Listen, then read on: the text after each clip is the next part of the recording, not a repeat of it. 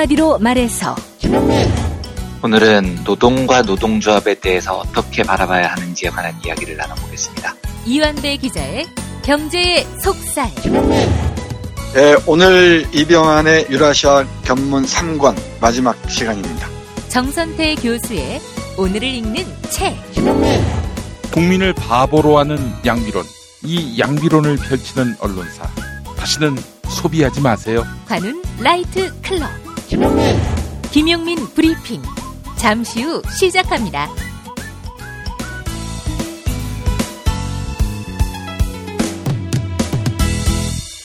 청년은 영도자 김용민 동지께서는 남조선 최고의 맛 칼럼니스트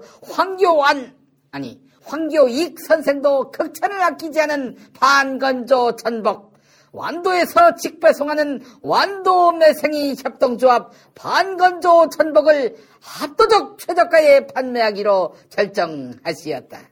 껍질을 까거나 손질이 필요 없이 손쉽게 전복 알맹이만 먹을 수 있는 혁명적인 방법. 위생적인 날개 포장으로 팩에 담긴 반건조 전복은 자녀들 영양간식으로도 손색이 없어 김용민 동지는 자식사랑이 남다른 자유한국당 김성태와 나경원에게 적극 추천하시었다. 고급 음식 반건조 전복을 절반 가격에 구입하는 방법은 황교익 선생도 반한 쇼핑몰 김용민.com.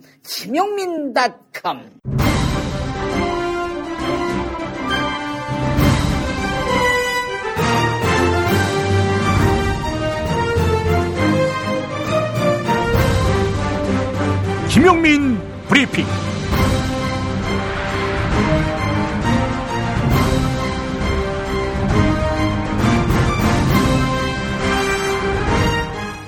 (2019년 5월 3일) 목요일입니다. 패스트트랙 전국을 거치면서 파생된 여야 간 고소고발 어떻게 처리해야 할까? 오마이뉴스와 리얼미터의 4월 30일 조사를 보겠습니다. 500명이라 샘플 수가 적은 면도 있는데요. 고소고발을 취하하고 정치적으로 해결해야 한다는 응답이 47.1. 법에 따라 잘잘못을 가려 책임자를 처벌해야 한다는 응답이 45.9. 한마디로 팽팽합니다. 물론 이런다고 해야 할 수사를 안 하게 된다든지 하는 일은 없을 겁니다. 그러나 저 명백한 범법과 모렴치를 보고도 어떻게 정치적으로 해결해야 한다고 생각하는 사람들이 더 많을까? 이유는 한 가지입니다. 언론이 유포하는 양비론 때문입니다. 이쪽도 틀렸고 저쪽도 틀렸다는 양비론. 그 양비론에 여론이 물든 것입니다. 언론이 항상 양비론을 펴느냐? 아닙니다. 행여 민주당이 좀 더 잘못했다 싶으면 100% 여당 책임론으로 몰아가지요. 안 그런 적이 있었나요? 제 말이 틀렸나요? 조중동 같은 쓰레기들에게 묻는 게 아닙니다. 앞으로 공정한 보도로 다시는 심려를 끼치지 않겠다고 다짐한 공영방송 뉴스 채널에게 드리는 말입니다. 부끄럽지 않습니까? 양비론 펼칠 것 같으면 뭐하러 언론고시를 봅니까? 중학생이 해도 잘하겠네요. 시시비비 가리기 힘들고 가리는 게 부담되는 분들 조용히 이 바닥에서 떠나주시기 바랍니다. 어떻게 국회에서의 저 개만도 못한 파행을 보고도 양비론을 떠들어댑니까? 양비론은 공정해 보이고 객관적인 듯 판단되고 중립에 서는 것처럼 보여도 결국 악의 편입니다. 그렇지 않습니까? 악이 90% 잘못했는데 양비론에 따르면 잘못을 50%로 만들어 주지 않습니까? 양비론은 악에게 선물을 주는 것입니다. 언론인 여러분들이 그렇게 하고 있습니다. 새 정부 들어서면 팟캐스트 위축되겠다고 걱정했는데 웬걸요? 아직 멀었습니다. 말말말유. 자유한국당 정당 해산 청원 참여자가 급속하게 늘어난 배경을 의심했던 이준석 바른미래당 최고위원은 청와대의 설명이 맞다고 했습니다. 들어보시죠. 청와대 쪽의 데이터, 그게 맞을 것이라고 제가 얘기를 했습니다. 앞서 이준석 최고위원은 지난 3월 청와대 접속 트래픽의 약 14%가 베트남에서 왔다며 청와대에 정확한 수치를 요구했습니다. 청와대가 구체적인 숫자를 제시하자 곧바로 백기를 든 것입니다. 그런데 자유한국당 보세요. 자유한국당을 해산시켜달라는 청와대 국민청원 참여자가 160만 명을 넘었지만 한국당은 의미를 깎아내렸습니다.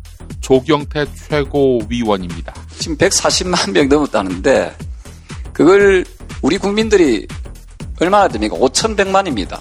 5,100만에 140만 명이 무슨 의미가 있습니까? 2.8%입니다. 나경원 원내대표는 또 어떻습니까? 나치의 괴벨스, 중국의 문화혁명, 악의 평범성까지 운운했습니다. 중국 문화 대혁명을 떠올려 보십시오. 인민재판이 즉결 처형이라는 광기를 부추겼습니다. 헛소리 대잔치에 북한 배후설이 빠질 수 없겠죠? 세월호 가족 가슴에 대못을 박은 정진석 자유한국당 의원입니다. 조평통의 성명 4일 뒤에 청와대 게시판에 자유한국당의 해체 청원 글이 올라오기 시작했습니다. 국회 상황은 전혀 풀리지 않고 있습니다. 여야 사당 원내대표들은 한국당을 향해서 대화에 복귀하라며 손을 내밀었습니다. 법안 통과에 앞서 한국당 입장을 반영하겠다고 강조했습니다. 윤소하 정의당 원내대표입니다. 열린 자세로 자유한국당과 협의해 나갈 것입니다. 당장 오늘 오후라도 5당 원내대표 회동을 제안합니다. 물론 한국당 의원들과 보좌진에 대한 고소고발을 취하할 생각이 없다고 선을 긋기는 했습니다. 홍영표 더불어민주당 원내대표입니다. 법적 절차대로 진행이 될 것이고 우리 민주당 같은 경우에는 검찰 수사에 적극 협조하겠습니다. 한국당은 패스트트랙 철회와 사과가 먼저라며 되레 큰 소리입니다. 또 나경원입니다. 파국으로 몰고 가고 이제 와서 갑자기 들어오라는 것은 정말 진정성이 없어 보입니다. 황교안 대표는 뭐라고 했을까요? 국민들과 함께 싸우는 국민 중심의 새로운 투쟁 방안을 모색할 것입니다. 견제와 균형이라는 민주주의 원리에 반하는 것이다. 문무일 검찰총장은 패스트트랙에 올라간 검경 수사권 조정안에 이런 강한 표현으로 공식적인 반대 입장을 밝혔습니다. 현재의 수사권 조정안이 경찰에서 1차 수사권과 국가정보권이 결합된 독점적 권능을 부여하고 있다면서 이런 방향에 동의하기 어렵다고 구체적인 이유를 밝혔습니다. 경찰의 힘이 막강해진다며 우려를 표시한 것입니다. 전에도 그런 말 했습니다. 지난해 11월 국회 사법개혁특별위원회에서 한 말 들어보시죠. 검찰 개혁을 하자는 결과가 사법경찰을 사법적 통제권에서 놓자고 해결되면 안 된다는 겁니다. 문무일 총장의 이번 입장은 해외 출장 중에 대검찰청 간부들의 의견까지 모아서 나온 것입니다. 수사권 조정안에 대한 불만이 검찰 내부망 게시판에서도 불거지기 시작한 가운데 사실상 검찰 조직의 집단 반발로 해석되는 대목입니다. 아이고, 국회 선진화법 위반으로 검찰에 고발된 자유한국당 의원들 안도의 한숨 쉬겠네요.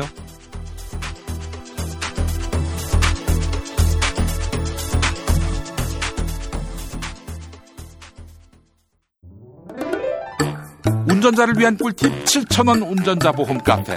교통사고 형사 합의, 벌금, 변호사 비용은 자동차 보험에서 보장 못합니다.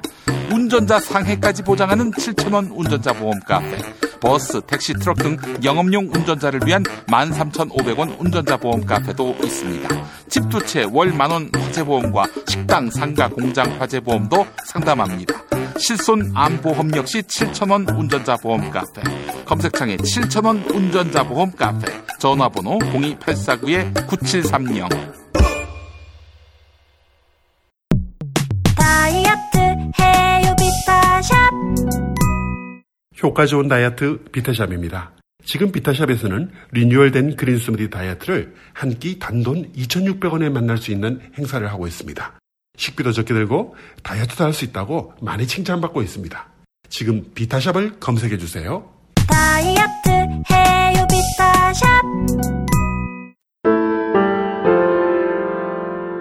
사단법인 평화나무 김용민 이사장입니다. 기독교의 가짜뉴스는 심각한 사회적 문제입니다. 비단 카카오톡에서만 활개치지 않습니다. 대형 교회 목사의 설교를 통해서 유수한 기독교 언론을 통해서 성도를 미혹하고 있습니다. 2020년에 총선이 있지요. 개신교의 부당한 정치 개입, 평화나무가 막겠습니다. 사단법인 평화나무 후원회원으로 함께해주세요. 로고시안.com logo시an.com 로고시안.com으로 후원회원에 가입해 주시기 바랍니다. 평화나무, 진실을 지키는 힘이 되겠습니다.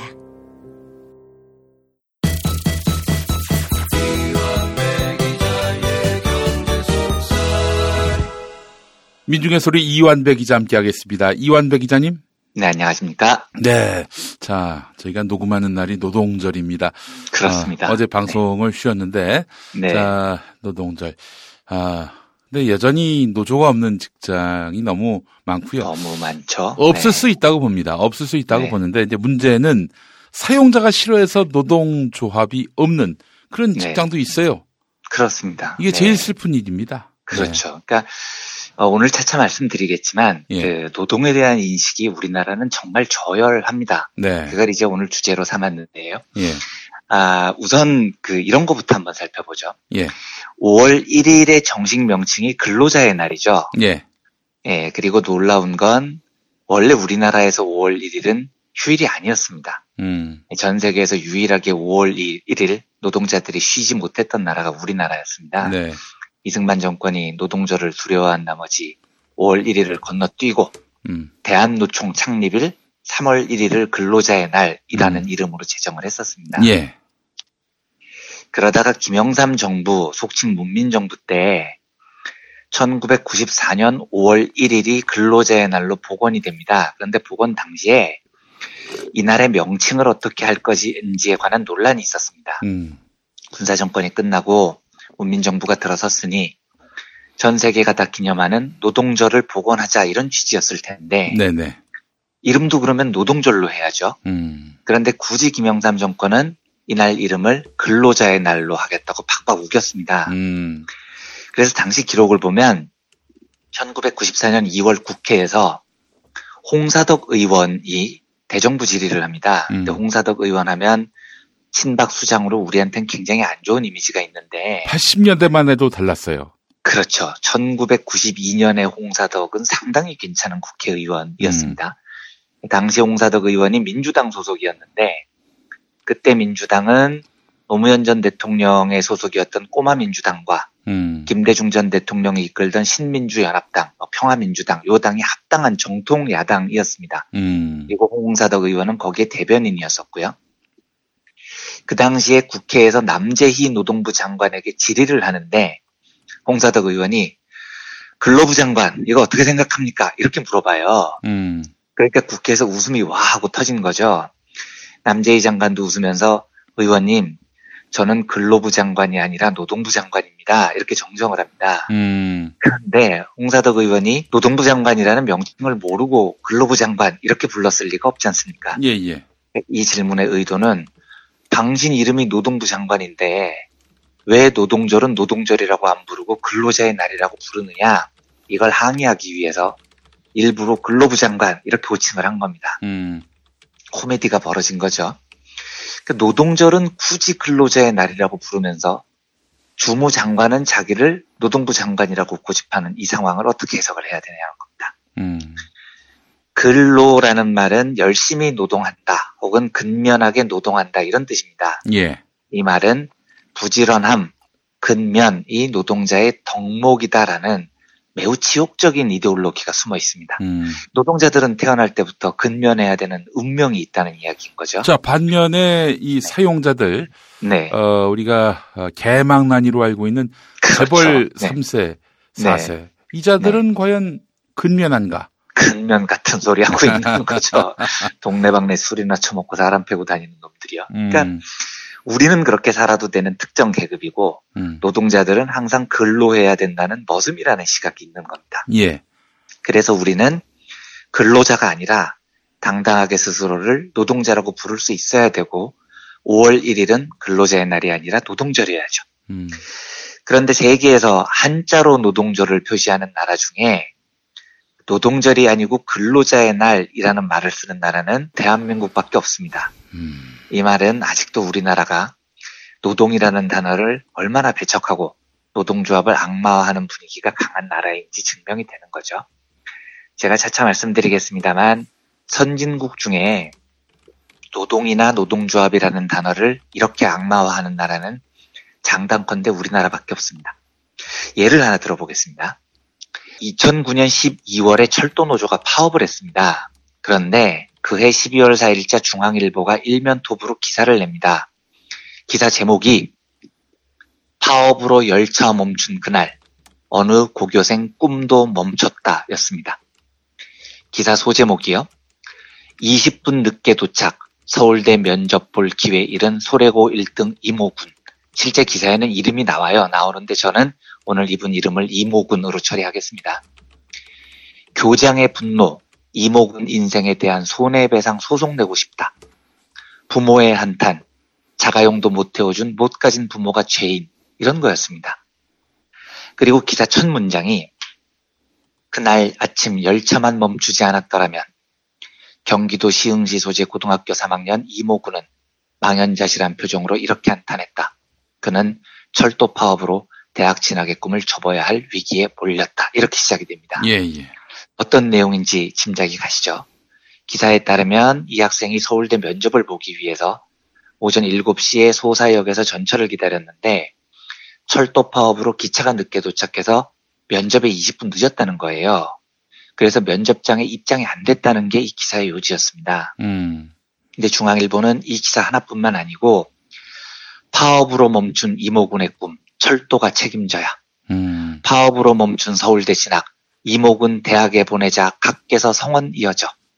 철도 파업으로 대학 꿈 멈춘 이모군 구제 방법 없나요?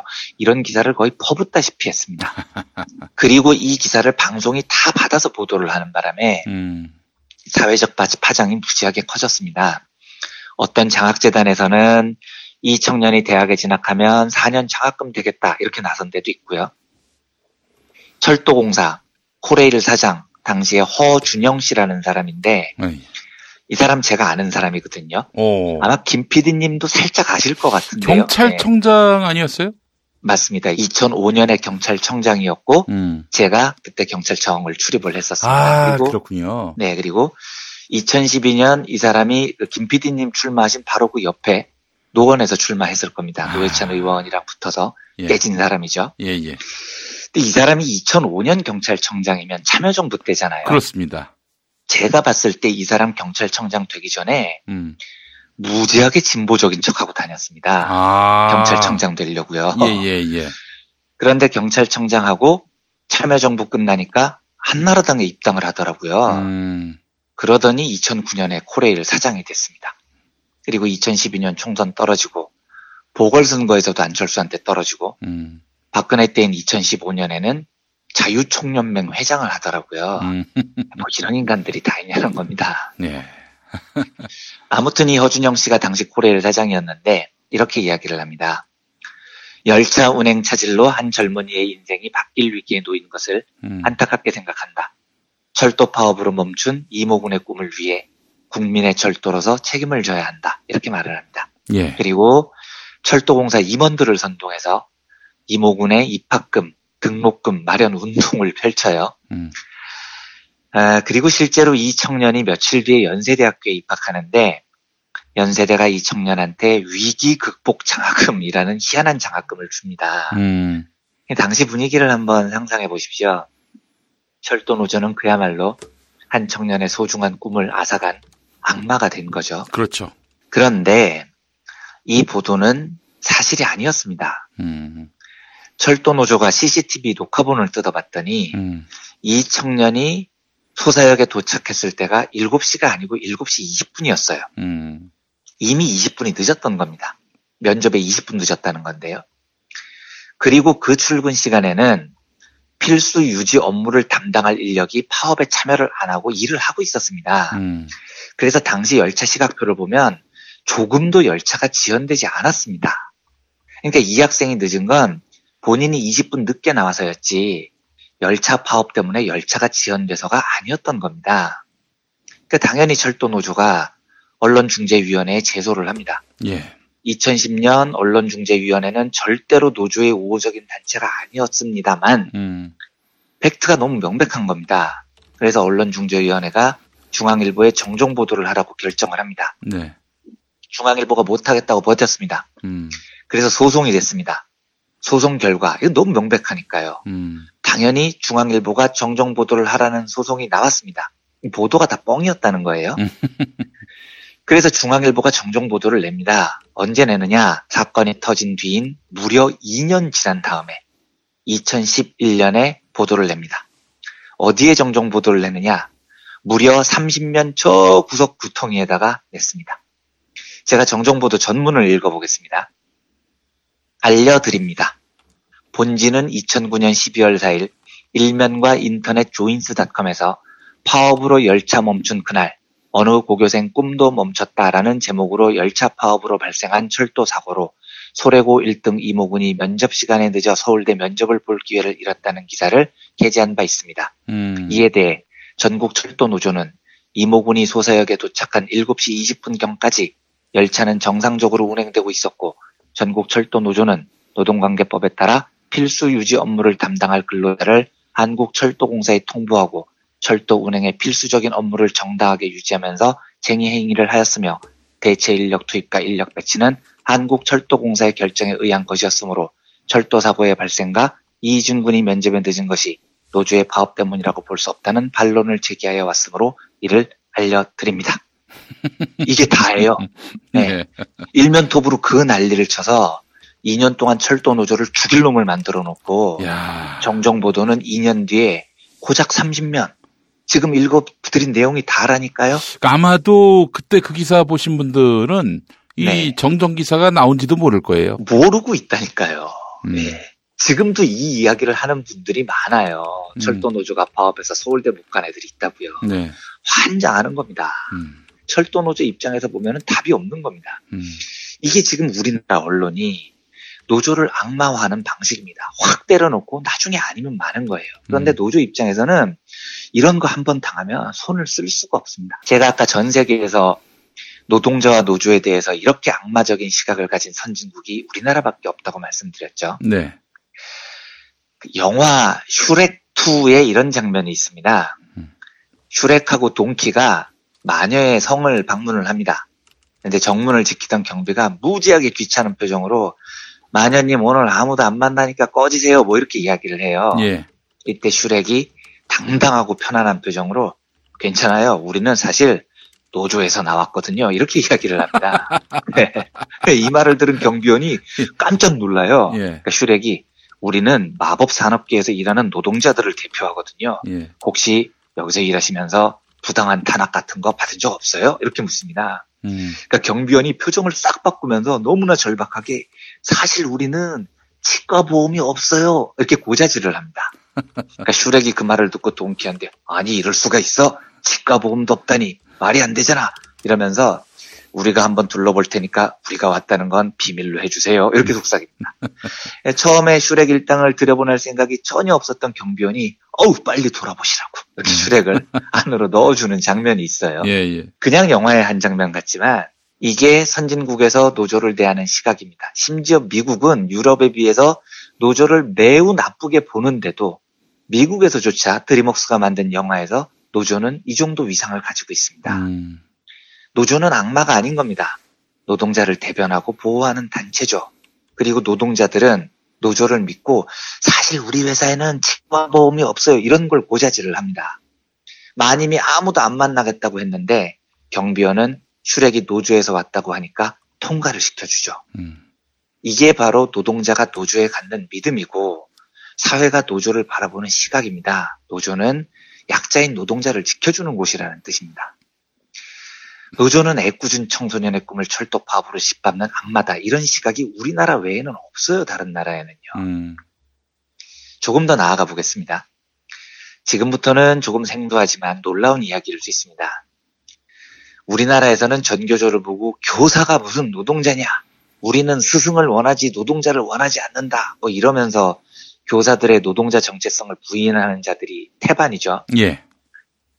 핀란드에서는 교사들이 노조에 가입하는 게 문제가 아니고요. 교장 선생님들이 노조에 가입을 합니다. 왜냐하면 교장도 노동자라는 겁니다. 영국에서는요. 아예 교장 노조가 따로 결성이 돼 있습니다. 교장 왜냐? 노조가요? 어이구. 예. 야. 교원 노조가 아니고 교장 노조가 따로 돼 있습니다. 예. 가입한 사람 숫자도 무지하게 많아요. 교장도 노동자라는 겁니다.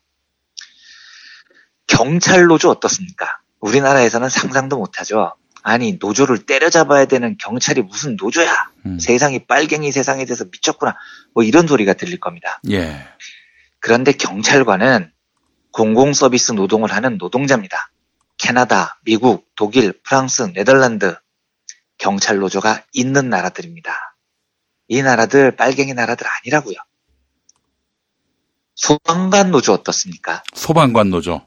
네, 작년 경제사회노동위원회에서 노동법 개정 방안을 논의할 때 소방관도 노조 가입을 허용해야 한다라는 권고안을 내놓은 적이 있습니다. 작년 11월에요. 예. 난리가 났습니다. 보수 언론에서 소방관이 노조 가입하면 파업을 해서 불은 누가 끄냐 이거죠. 그런데 애초에 소방관 노조를 인정해 달라고 주장하는 쪽은 파업권을 갖겠다는 게 아닙니다. 단체 결성권까지만 허용해 달라고 지금 헌법소원을 낸 상태입니다. 예. 파업 안 하겠다는 거예요. 예. 노조의 특성이 있으니까. 대신 노조를 만들어서 노동자의 권리를 지키겠다는 건데 여기다 대고 아무 말이나 막 뱉는 겁니다. 야 소방관이 파업하면 불을 누가 끄냐. 파업 안 한다고요. 파업권 달라고 한 적 없다고요. 그렇죠. 그런데도 이 헛소리가 주류운동 선동을 타고 사회에 먹혀요. 환장하는 겁니다. 더 해볼까요? 프랑스에는 판사 노조가 있습니다. 변호사 노조도 있어요. 왜냐? 판사와 변호사도 노동자라는 겁니다. 이게 너무 당연한 시각이에요. 군인 노동조합 상상 가십니까? 우리나라 정도로는 이해가 아예 안 되죠. 군인이 노조를 내? 나라는 누가 지키냐 이런 거잖아요. 네. 그런데 군인 노동조합이 있는 나라가 어디인 줄 아십니까? 독일, 스웨덴, 덴마크, 네덜란드, 벨기에 이런 나라들입니다. 복지 선진국이라 불리는 나라들. 그렇습니다. 예. 이런 나라에서는 군인도 당연히 국방을 위해 노동을 제공하는 노동자인 겁니다. 제가 아까 한국만큼 노동과 노조를 악마화하는 선진국이 없다고 말씀을 드렸는데 이건 네. 과장이 아닙니다.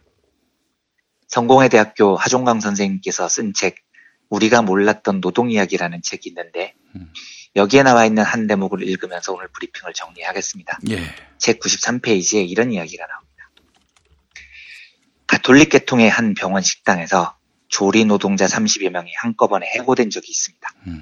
가톨릭 내 웬만한 사업장들의 경영 책임자를 두루 거쳤고 자타가 인정하는 유능한 CEO인 원장 수녀는 당 대표급 국회의원들, 검찰 수뇌부 간부들, 청와대 요직 인사들과 직접 통화하는 사이라고 소문이 자자했습니다. 지방관청의 공무원들이 쩔쩔매는 걸 보면 그 말이 사실인 것 같았습니다. 사건을 처리하는 검찰, 경찰, 노동부의 공무원들은 위에 높은 분들 눈치를 보는 기색이 역력했습니다. 여성 노동자 30여 명이 대한민국의 거대한 국가 권력 전체와 맞서고 있는 형국이었습니다. 노동부에서 나온 관리가 원장 수녀를 만나서 노동조합과 좀 협상을 해보시지요 라고 권유했을 때 그 원장 수녀는 뭐라고 답했을까요? 예수님도 마귀와 협상하지는 않았습니다 라고 답했다는 것입니다. 이렇게 적혀 있습니다. 네. 놀랍죠? 예. 네. 노동조합은 마귀, 사탄이라는 겁니다. 참. 네, 이게 이 나라의 시각이죠. 이런 나라에서 노동자로 살아간다는 건 참 어려운 일입니다. 저도 한 명의 언론 노동자이지만 그래서 저는 제가 노동자임을 더 자랑스럽게 생각하면서 살아가려고 노력을 합니다. 네. 우리 모두가 그렇습니다. 저는 그래서 노동절 오전에 녹음을 하고 있습니다만 부디 청취자 여러분들 어제 노동절이 노동자로서 당당하고 행복한 하루였기를 소망합니다. 저는 노동절을 맞아서 노동자가 악마가 아닌 세상, 노동조합이 당당한 노동자의 대표단체로 대접받는 매우 상식적인 세상이 되기를 정말로 바랍니다. 네. 이런 소망을 담아서 오늘 노동절에 대한 이런저런 이야기를 마치겠습니다. 제가 다녔던 첫 직장 극동방송 네. 같은 경우는 5월 1일이 이제 근로자의 날이고, 네. 뭐 준공공기관 아닙니까? 지상파 방송사라면. 네, 그렇죠. 네, 네. 이 날을 공휴일로 여기면서도 휴일은 아니고 휴일은 저 크리스마스 즈음 돼가지고 그때로 대체하겠다 이러고 있어요. 그 어떤 해는 그 근로자의 날을 아예 빼버렸어요. 달력에서 회사 달력에서. 그리고 우리 회장님께서는 이병철하고 똑같은 멘트였죠. 내 눈에 흙이 들어가기 전에 노동조합은 없다 이런 말을 했었고요.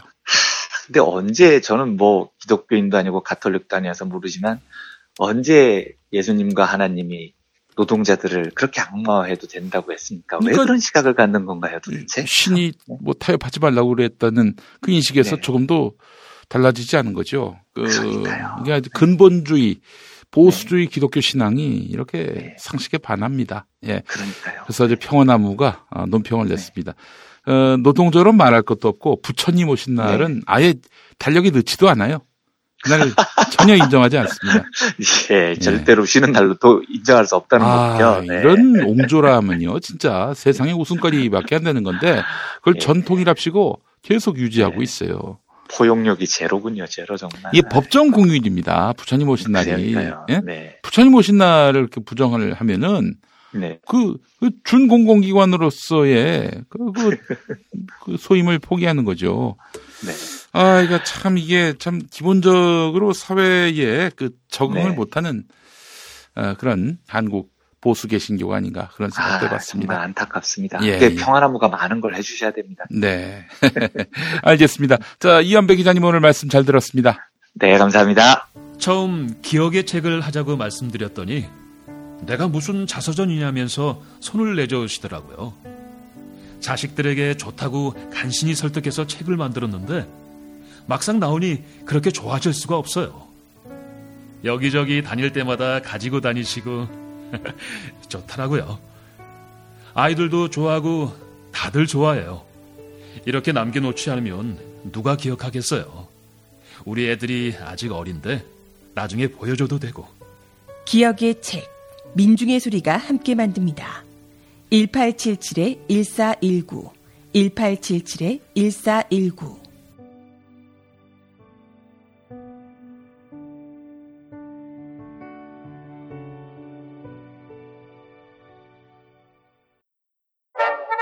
탈모는 막고 빠진 머리 나게 하는 3개월분 18,000원짜리 뿌리 깊은 샴푸 두피 영양제. 돈 많이 들고 효과 없다 포기하신 분들, 호르몬 부작용, 평생 사용 부담으로 약물 치료 거부하신 분들, 반짝이는 두피가 아니라면 100% 효과를 보장합니다. 탈모인가 예비 탈모 여러분, 저희 제품 꼭 쓰세요. 그 고통을 알기에 최대한 싸게 팝니다. 이제 탈모약 써도 괜찮다고요? 같이 쓰면 부작용 없이 2배 효과입니다. 이미 모발이 식혔다고요? 그럼 더 싸게 오래 유지해야죠. 아직 젊고 두피도 반짝거리지 않는다면 100% 뿌리 깊은 샴푸 두피 영양제 1566-7871. 충남 금산의 넓은 인삼밭, 정성농장을 일군 농부아버지 이정열 씨. 자연은 노력한 만큼 내어준다. 그 자연의 마음을 알기에 정성농장을 더불어 일구는 아들 이성규 씨도 아버지에게 배운 것처럼 정직하고 또 성실하게. 정성농장 홍삼은 인삼 재배부터 가공 판매까지 모두 책임지고 있습니다. 그래서 대한민국 1등 품질을 자부합니다. 검색창에 정성농장 홍삼을 검색해주세요. 정성농장 홍삼. 전화문의는 010-9754-6972. 오늘을 읽는 책, 문학평론가인 국민대학교 국문학과 정선태 교수와 함께합니다. 국민대학교 한국어문학부 국어국문전공 정선태 교수님 함께하겠습니다. 교수님. 네, 안녕하세요. 예, 노동절 잘 쉬셨습니까? 네, 잘 쉬었습니다. 예, 교수님, 교수도 노동자입니까? 근데 여러 논란이 좀 있어요. 예. 제가 요즘 그 교수회 비슷한 데서 이런저런 뭐 일을 좀 조금 보고 있는데, 네네. 교수의 노조, 교수 노조 이런 결성 논의가 있는 모양이죠. 예. 그래서 설문조사를 하고 보니까 결과를 보니까 네. 많은 교수들이 교수 같은 노동자냐라고 얘기하는 모양새예요. 그거는 좀 시대에 좀 뒤떨어진 거 아닌가요? 네, 근데 제 생각은 좀 다른데, 네. 그렇게 생각하는 사람이 꽤 있는 것 같습니다. 예. 네. 저는 교수 노조도 있어야 한다 생각하는 쪽인데, 네. 교수들은 어떻게 교수들이 노동자냐? 그럼 논리가 있을 거 아니겠습니까? 논리. 아니, 노동을 하시는 거고, 노동에 따른 또 급여를 받으시는 거 아닙니까? 그러게 말입니다. 네. 근데, 사회적 권위랄까, 권위의식이랄까, 이런 게 있는 모양이죠. 생각이 많이 다른 것 같습니다. 네. 저는 오래전에, 제가 한신대학교에서 강의할 때, 예. 학생들에게 5월 1일 날 막 뭐라고 그랬던 것 같아요. 5월 1일이면 노동절인데, 네. 그때는 제가 또 이 비정규직 교수 아니었습니까? 예. 그러니까 이 비정규직 노동자를 착취하면서 예. 너희 학생들이 이렇게 수업을 들어오면 어떡하냐? 학교 측에서 못 쉬게 하면 니들이 자발적으로 학교를 쉬어야지 자식들아. 화를 냈던 기억이 나요. 한시 때기 때문에 가능한 그런 말씀이 아니었겠는가. 이게 뭐 만약에 학교 측에 들어갔다, 이 소리가 들어갔다면, 교수님은 설 자리가 있으셨겠어요. 근데 전 할 말을 하고 사는데. 그러셨어요. 네. 그렇습니다. 물론 한신대가 그때만 해도 꽤 좋았습니다. 예. 오산 한신대를 다니신 거였어요, 교수님? 네. 아유, 야, 정말. 네, 요즘은 많이 바뀌었다 그러는데. 예. 그러니까 벌써 20세기 말이네요. 예. 1990년대 말, 2000년대 초에 한신대에서 강의를 할 때는 상당히 분위기 좋았습니다. 학생들하고도 잘 놀았고요. 정말 하고 싶은 얘기 다 하고 살았습니다. 예. 그때부터 제가 안티조선에 앞장서고 있었죠. 그러셨군요, 교수님. 네. 이게 이제 사실은, 내가 이렇게 처신했다가는, 학교 당국에게 밑보여가지고, 강사 자리도 지키기 어렵겠다. 이런 마음 따위가 아예 없으셨네요, 그냥 교수님께서는. 저는 별 생각이 없이 살았어요. 그런데 이런 일은 한 번 있었다. 예. 에스모 대학에서 강의를 하는데, 네. 교양 강좌를 하는데, 그때가 한 97년인가 8년에 영무력으로 기억을 해요. 예. 7, 80명이 들었던 걸로 기억합니다. 네네. 제가 꽤 인기가 있었거든요, 강의를 하면. 그러니까 여부가 있었겠습니까? 예. 네, 거기에도 제가 한 30분 시간을 할애해서 조선일보를 막 비판했었어요. 예. 그런데, 저를 특정한 건지 아닌지 모르겠는데, 그 다음 날인가, 다음 날인가, 조선일보 기사에 사설에, 어느 국립대학 어디에서, 강사가, 학생들 상대로 특정 언론을 비난하는 이런 얘기를 한다. 쥐들 비난한 거에 대해서 얘기하지 않고 특정 언론을 비난했다, 이렇게? 그런 모양이에요. 그러니까 그 중에 학생 중에 뭐가 있었던 모양이죠.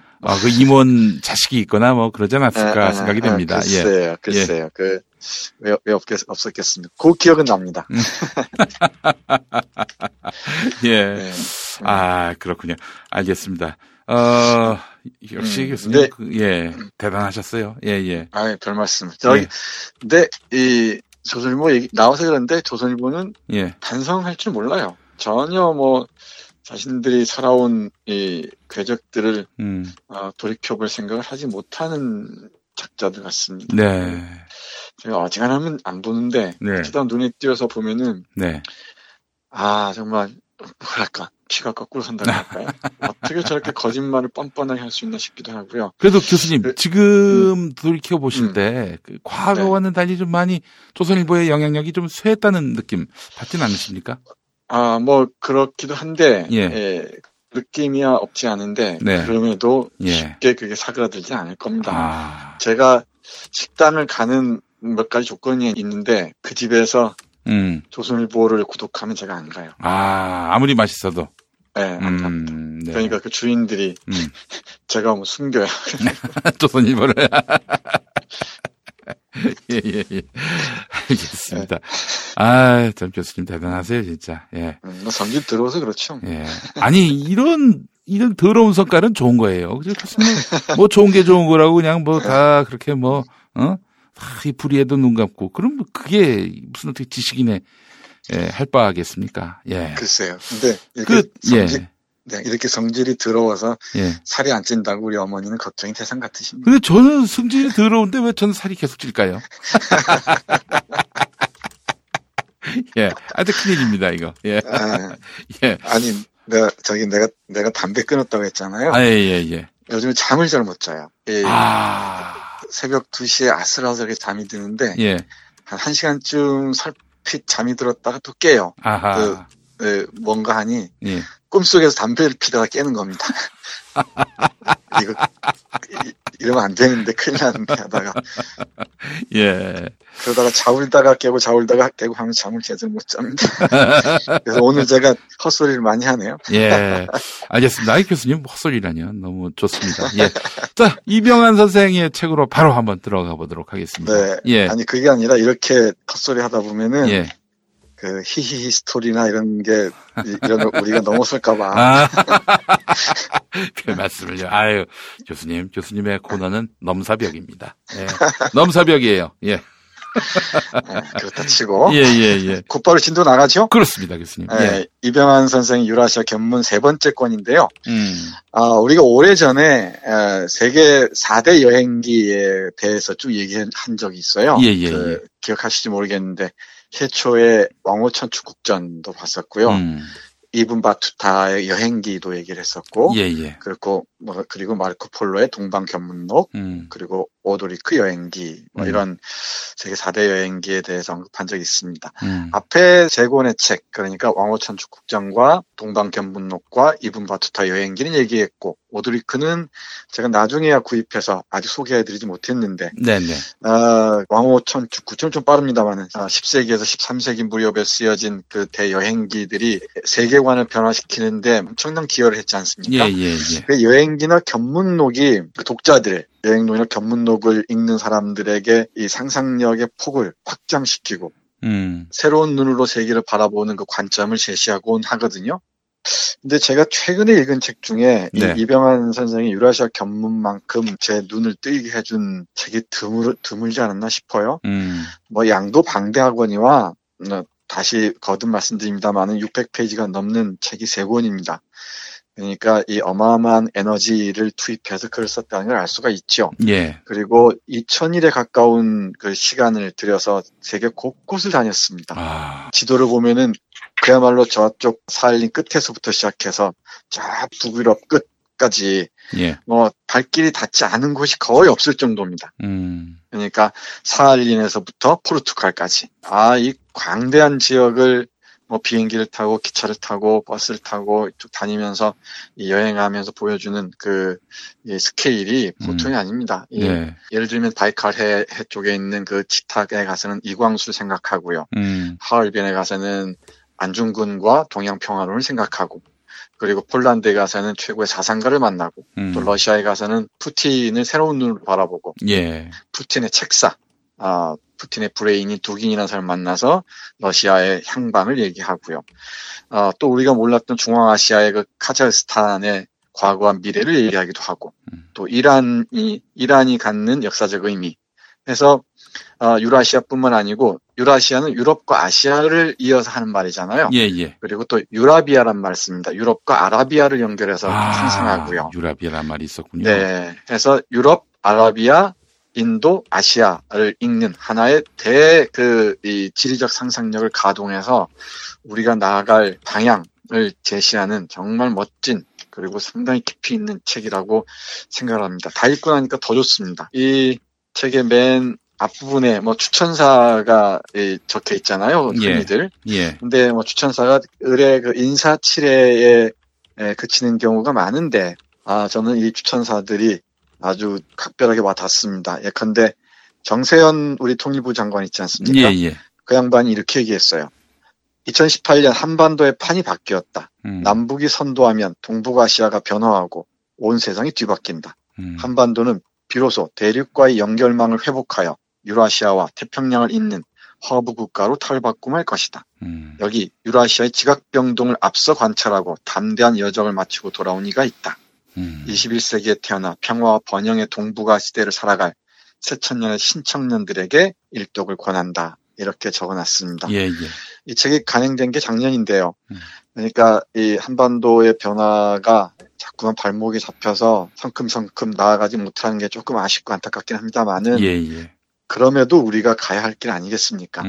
그 가야 할 길을 모색하는 젊은이들뿐만 아니라 우리들도 이 책을 읽으면서 정말 새로운 상상을 펼쳐보기도 하고요. 그리고 뭐 가까운 미래에 다가오리라고 저는 생각합니다만은 그 미래에 우리가 여행할 곳들을 미리 동선을 잡아보는 것도 흥미진진하지 않을까 싶어요. 그러니까 비행기를 타지 않고 육로로 기차나 이 자동차로 또는 자전거로 이 여행할 수 있는 동선을 잡아보는 것도 흥미진진하지 않을까 생각합니다. 그래서 어제 우리 대학원생들에게는 이 책을 반드시 읽어보라고 얘기했습니다. 저는 우리 한국 문학을 가르치면서도 한국 문학을 제대로 볼 수 있으려면은 아시아적 상상력 그리고 이 세계사적 상상력이 없이는 한국 문학을 볼 수 없다고 얘기하는 쪽이거든요. 근데 너무나 우리가 아시아도 모를 뿐만 아니고 뭐 중동은 더더욱 모르고요. 중앙아시아는 더더욱 모르고요. 그리고 발칸반도에 있는 유고슬라비아나 코스타리카나 이런 데 전혀 모르지 않습니까? 그리고 동유럽이라고 흔히 얘기하는 폴란드나 헝가리나 이런 나라들도 거의 모르고요. 근데 이 책이 그곳들을 곳곳을 다닙니다. 곳곳을 다니면서 우리에게 아주 좋은 길라잡이가 돼줍니다. 길라잡이를 하면 여행 가이드 역할도 하고요. 어디 가면 뭐가 맛있다까지도 얘기합니다. 특히 맥주가 맛있다는 얘기를 많이 하시네요. 이 저자는. 그리고 역사를 얘기하고요. 그리고 지금 현재 정치적, 경제적 상황들도 잘 얘기를 하고요. 그리고 자산가들과의 대화를 통해서 새로운 비전을 모색하기도 하고요. 그게 우리와 어떻게 연결망을 가질 수 있을지 또 새로운 그 비전으로서 상상을 펼쳐 보이기도 합니다. 여행기가 갖춰야 할 미덕을 골고루 갖춘 게 아닌가 싶습니다. 제가 다시 태어나면은 이 이병헌 선생이 했던 것처럼 이렇게 여행 떠나서 이런 여행기 쓰고 싶습니다. 참 잘 쓴 책이에요. 몇 가지만 얘기를 해볼게요. 시간이 할지 모르겠는데 이 앞부분 얘기하다 그랬죠. 교수님. 독일에 가면은 뭐 이런저런 많은 생각을 하겠죠. 그런데 이 독일에서 이런 생각을 합니다. 우리 독일의 사상가들 하면은 라이프니츠나 크리스티안 볼프나 칸트나 헤겔 이런 사람들 얘기하지 않습니까? 이 사람들의 철학의 큰 줄기가 동양 사상에서 왔다는 거예요. 이 사람들이 공자와 맹자를 철저히 공부하고 이 칸트도 자신의 삼비판서를 저술했다는 것이죠. 그리고 크리스티안 볼프라는 사람, 라이프니츠를 계승한 사람은 바로 이 중국 학자였다는 거죠. 중국학을 깊이 공부해서 어느 정도까지 발언을 했냐면은 잠깐 볼까요? 이거 굉장히 흥미롭습니다. 1721년 볼프는 당시 독일 최대 규모를 자랑하던 할레 대학교의 학장 임기를 마치고 기념 강의를 한다. 총장을 비롯해 1,000명 관중 앞에서 사상적 커밍아웃을 했다. 공자가 예수 그리스도를 능가하는 인물이라고 평가한 것이다. 인류의 죄를 대신하여 십자가에 못 박힌 예수보다 인민의 복지를 현실에서 실현하기 위하여 천하를 주유하며 사상을 확립한 공자를 더 높이 친 것이다. 계몽주의의 정수로서 합리주의의 지존으로서 공자를 축힌 것이다. 강연장은 곧장 아수라장이 되었다. 구교도, 신교도, 이구동성으로 볼프를 맹비난했다. 도저히 수긍할 수 없는 망발이고 막말이었다. 파장과 파문은 대학 밖까지 미쳤다. 프로이센 국왕에게까지 일러 바친 것이다. 군주 또한 경노했다. 공맹은 자신의 목을 겨누는 비수가 될 수 있는 불온 사상이었다. 국기문란에 국가보안법이 가동되었다. 교수형에 처하든가 나라 밖으로 쫓아내라고 명령했다. 상하탑도 사상의 자유를 보장해주지 못한 것이다. 볼프는 결국 망명객이 된다. 이런 식입니다. 우리가 흔히 서양 중심의 역사를 소비해 왔잖아요. 우리 근대화 과정이란 다 이 서양에서 온 것이다. 이런 식으로 대문자 히스토리를 소비해 왔다고 얘기를 합니다. 그 서양의 역사가 모든 역사의 중심이고 나머지는 다 소문자 히스토리들이고 그냥 서양을 흉내내고 모방해 온 것이다. 라는 식으로 얘기하잖아요. 그런데 이 이병헌은 이런 사례를 통해서 그렇지 않다는 거죠. 이 역사는 새롭게 끊임없이 쓰여져야 되고요. 끝없는 교류를 통해서 새로운 역사들이 생성된다는 거죠. 서양의 문명은 동양에서 시작되었다는 책들이 있는데 그런 책들에서도 서양의 계몽 철학이 동양의 현실주의적 철학을 만나면서 큰 충격을 받았다는 얘기를 하거든요. 예. 그리고 많은 사람들, 볼테르나 루소 이런 사람들도 이 동양 사상에 많은 영향을 받은 바가 있습니다. 이렇게 동서양의 교류를 통해서 세계 사상이 형성되는 것이지 우리는 지나치게 서구 일변도로, 서양 일변도로만 사고해 왔다는 비판을 이런 지점에서 읽을 수가 있습니다. 예.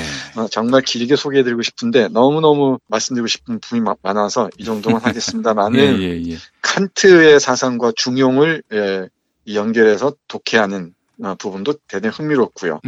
이 헤겔의 사상에서 이성적인 것은 곧 현실적인 것이고 현실적인 것은 이성적인 것이다를 이 이즉성과 성증리의 유교적 그 키워드로 풀어내는 것도 대단히 흥미진진합니다. 예. 얼마든지 만날 수가 있는 것들이죠. 네.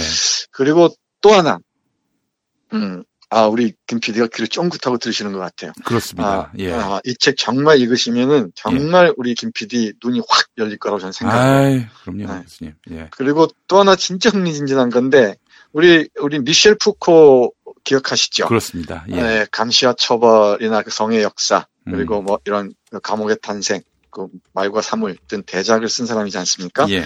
이 사람 하면은 뭐 훈육이나 규율, 신체 정치, 생체 권력 등등 이 80년대, 90년대 이 패러다임을 사고의 패러다임을 바꾼 사상가였죠.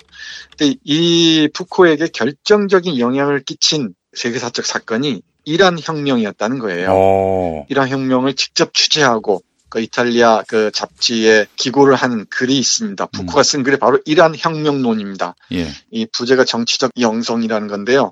이 68 혁명에 버금가는 7, 8년도에 있었던 이 이란 혁명을 통해서 서구 중심이 아닌 세계의 다양한 복수의 중심이죠. 중심에서 혁명의 가능성을 푸코는 읽었다고 얘기를 합니다. 그리고 근데 이상하게도 푸코의 책이 한국에 많이 번역되어 있는데 제가 찾아본 결과로는 이 이란 혁명론이 안 보이네요. 이 정치적 영성이라는 부제가 달린 이 책은 안 보입니다. 그래서 이 푸코의 동향은 바로 정치적 영성을 통해서 영적 성격을 통해서 새로운 혁명의 가능성을 타진했다고 평가를 합니다. 대단히 이것도 흥미로운 부분입니다. 네. 그러니까 우리의 이 푸코가 이란 혁명을 관찰한 식으로 보자면은 우리 저자에 따르면 이렇게 얘기합니다. 동학운동부터 3.1운동을 지나 4.19와 5.18, 6월 항쟁과 촛불혁명까지 줄기차게 이어졌던 한국의 민주화 서사에 합당한 이름을 붙여주어야 할 것이다. 서구의 대문자 역사에 억지로 끼워 맞추지 않는 정명이 요청되는 것이다. 라고 얘기를 해요. 예. 그러니까 우리의 동학부터 3.1, 4.19, 5.18, 6월 항쟁, 촛불혁명도 혁명으로 이어지는 것도 매일 우리가 프랑스 혁명이나 뭐 어떤 혁명에 이 빗대서 얘기할 게 아니고 우리식의 이름을 지어야 한다는 것이죠. 우리식의 정명, 바른 이름을 지어주고 그게 바로 새로운 혁명의 세계혁명의 어떤 그 시민혁명의 모델이 될 수 있다는 거예요.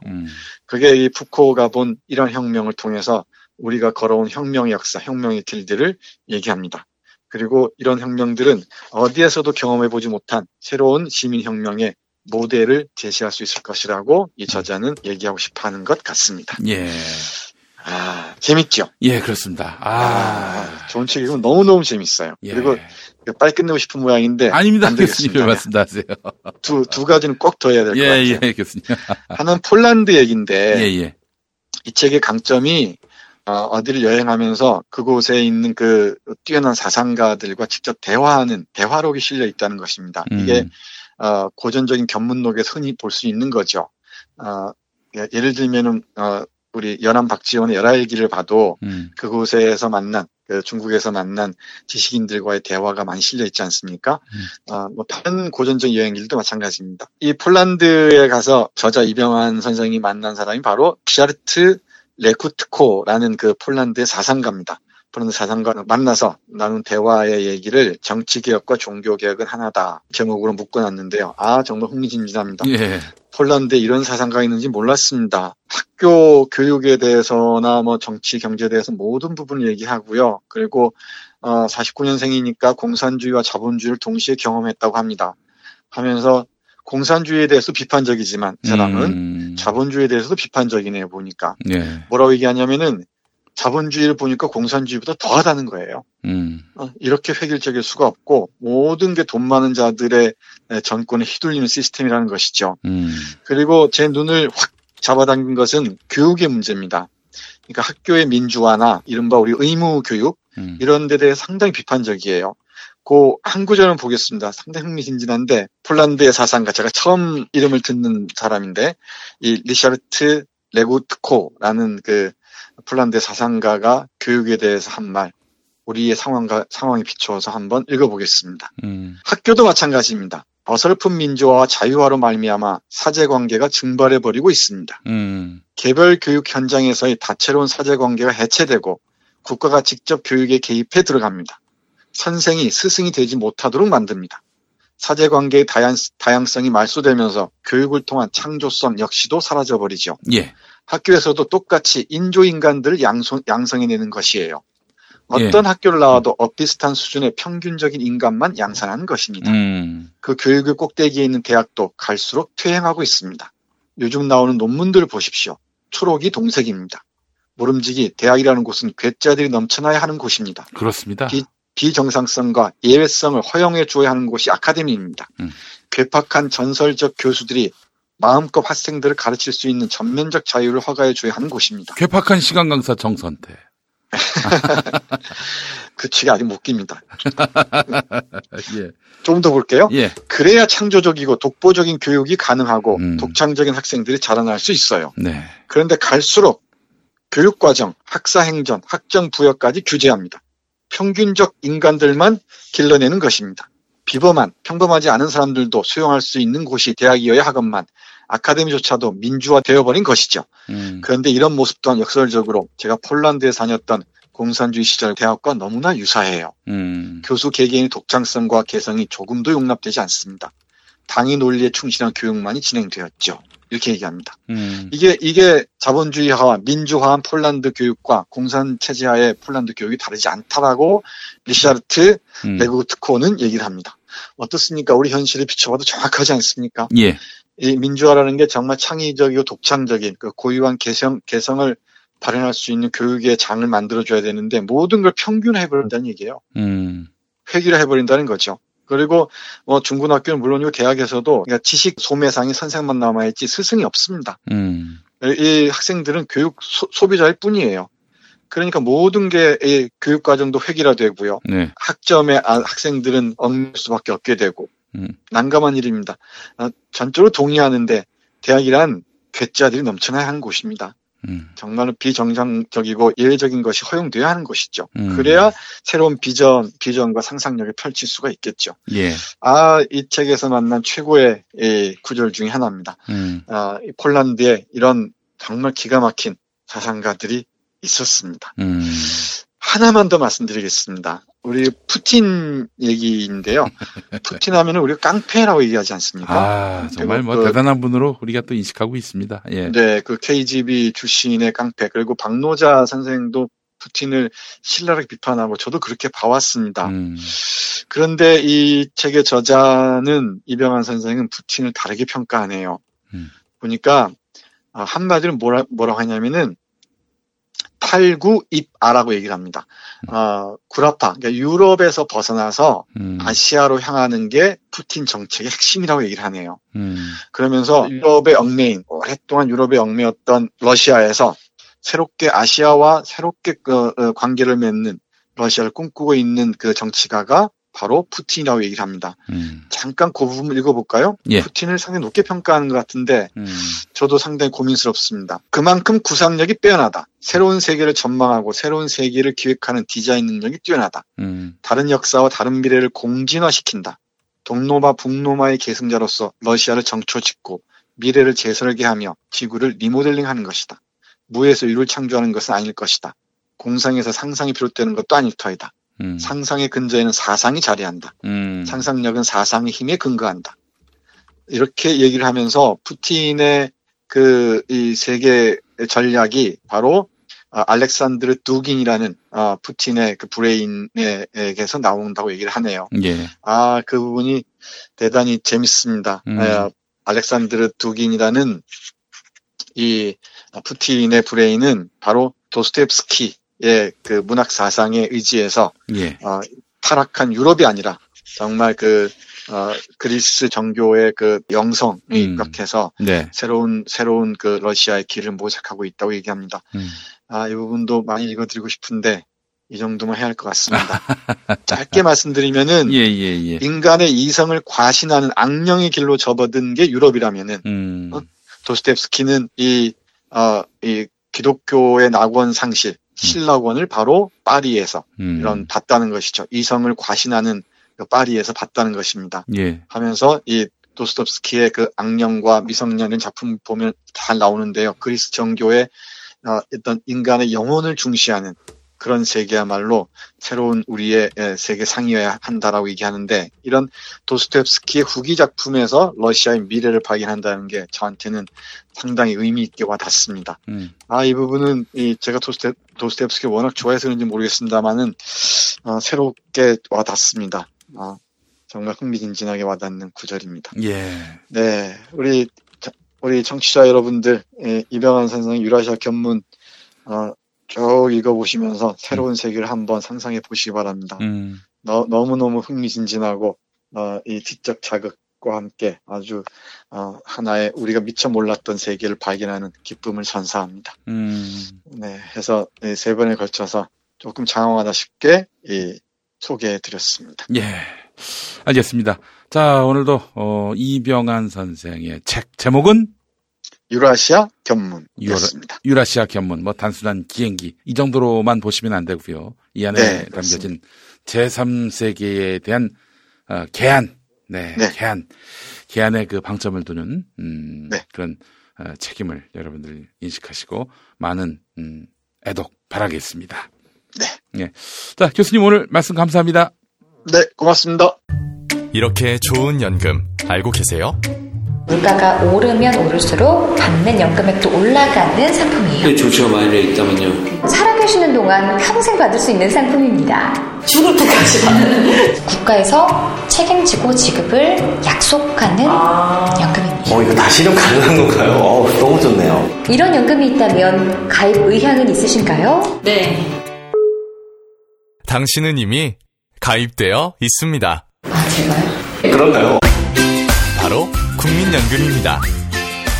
알면 알수록 나의 연금, 국민연금. 당신이 살고 싶은 도시. 당신이 꿈꾸는 도시는 어떤 모습입니까? 즐거움과 여유가 넘치는 곳. 아름다운 자연과 인문학의 향기가 삶을 풍요롭게 해주는 것. 그리고 내일을 향한 희망을 꿈꾸고 이룰 수 있는 곳. 도시는 그런 곳이어야 합니다. 사람 중심의 살기 좋은 도시 수원이 대한민국 도시의 기준이 되겠습니다.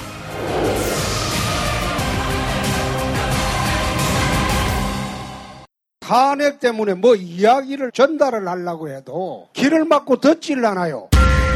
패족 수준으로 쪼그라든 한국 보수. 회생의 길은 과연 있을까? 변화된 정치 환경, 갈 길 잃은 보수에게 새로운 희망을 제시한다. 애국 보수의 화려한 부활과 집권을 위한 본격 가이드, 김용민의 신간, 보수를 지켜라.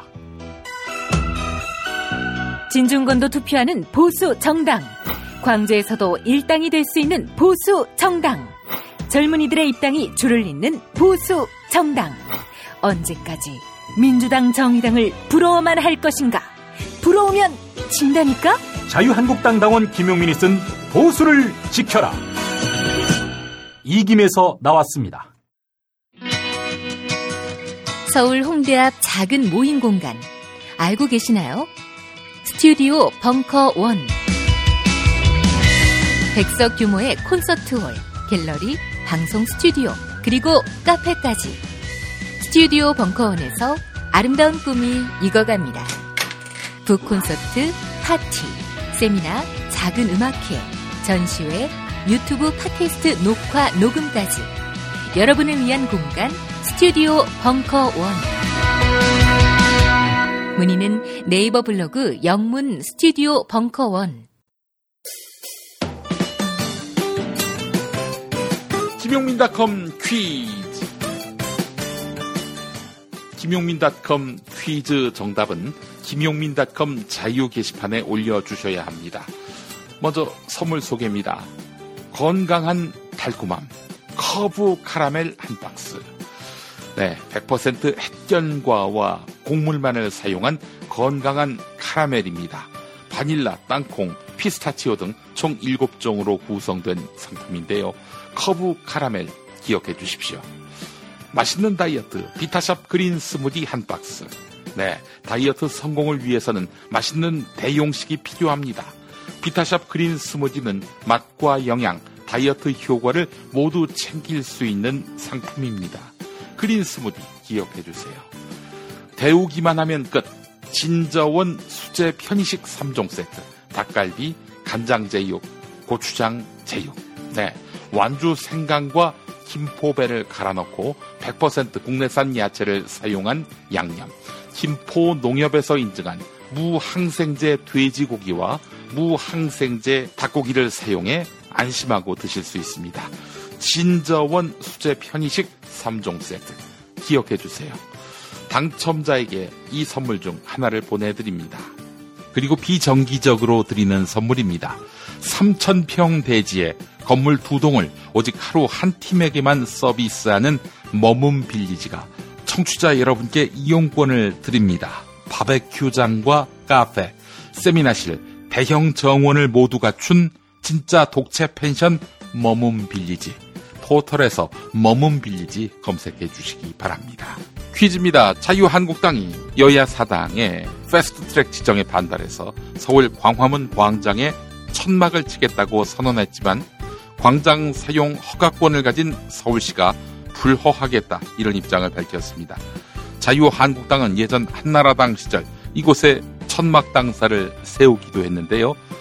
박근혜 때였죠. 여긴 어디일까요? 보기 드립니다. 1번 난지도, 2번 여의도, 3번 갈라파고스. 정답 아시는 분은 자유 게시판에 남겨주시기 바랍니다. 김용민닷컴 자유 게시판입니다.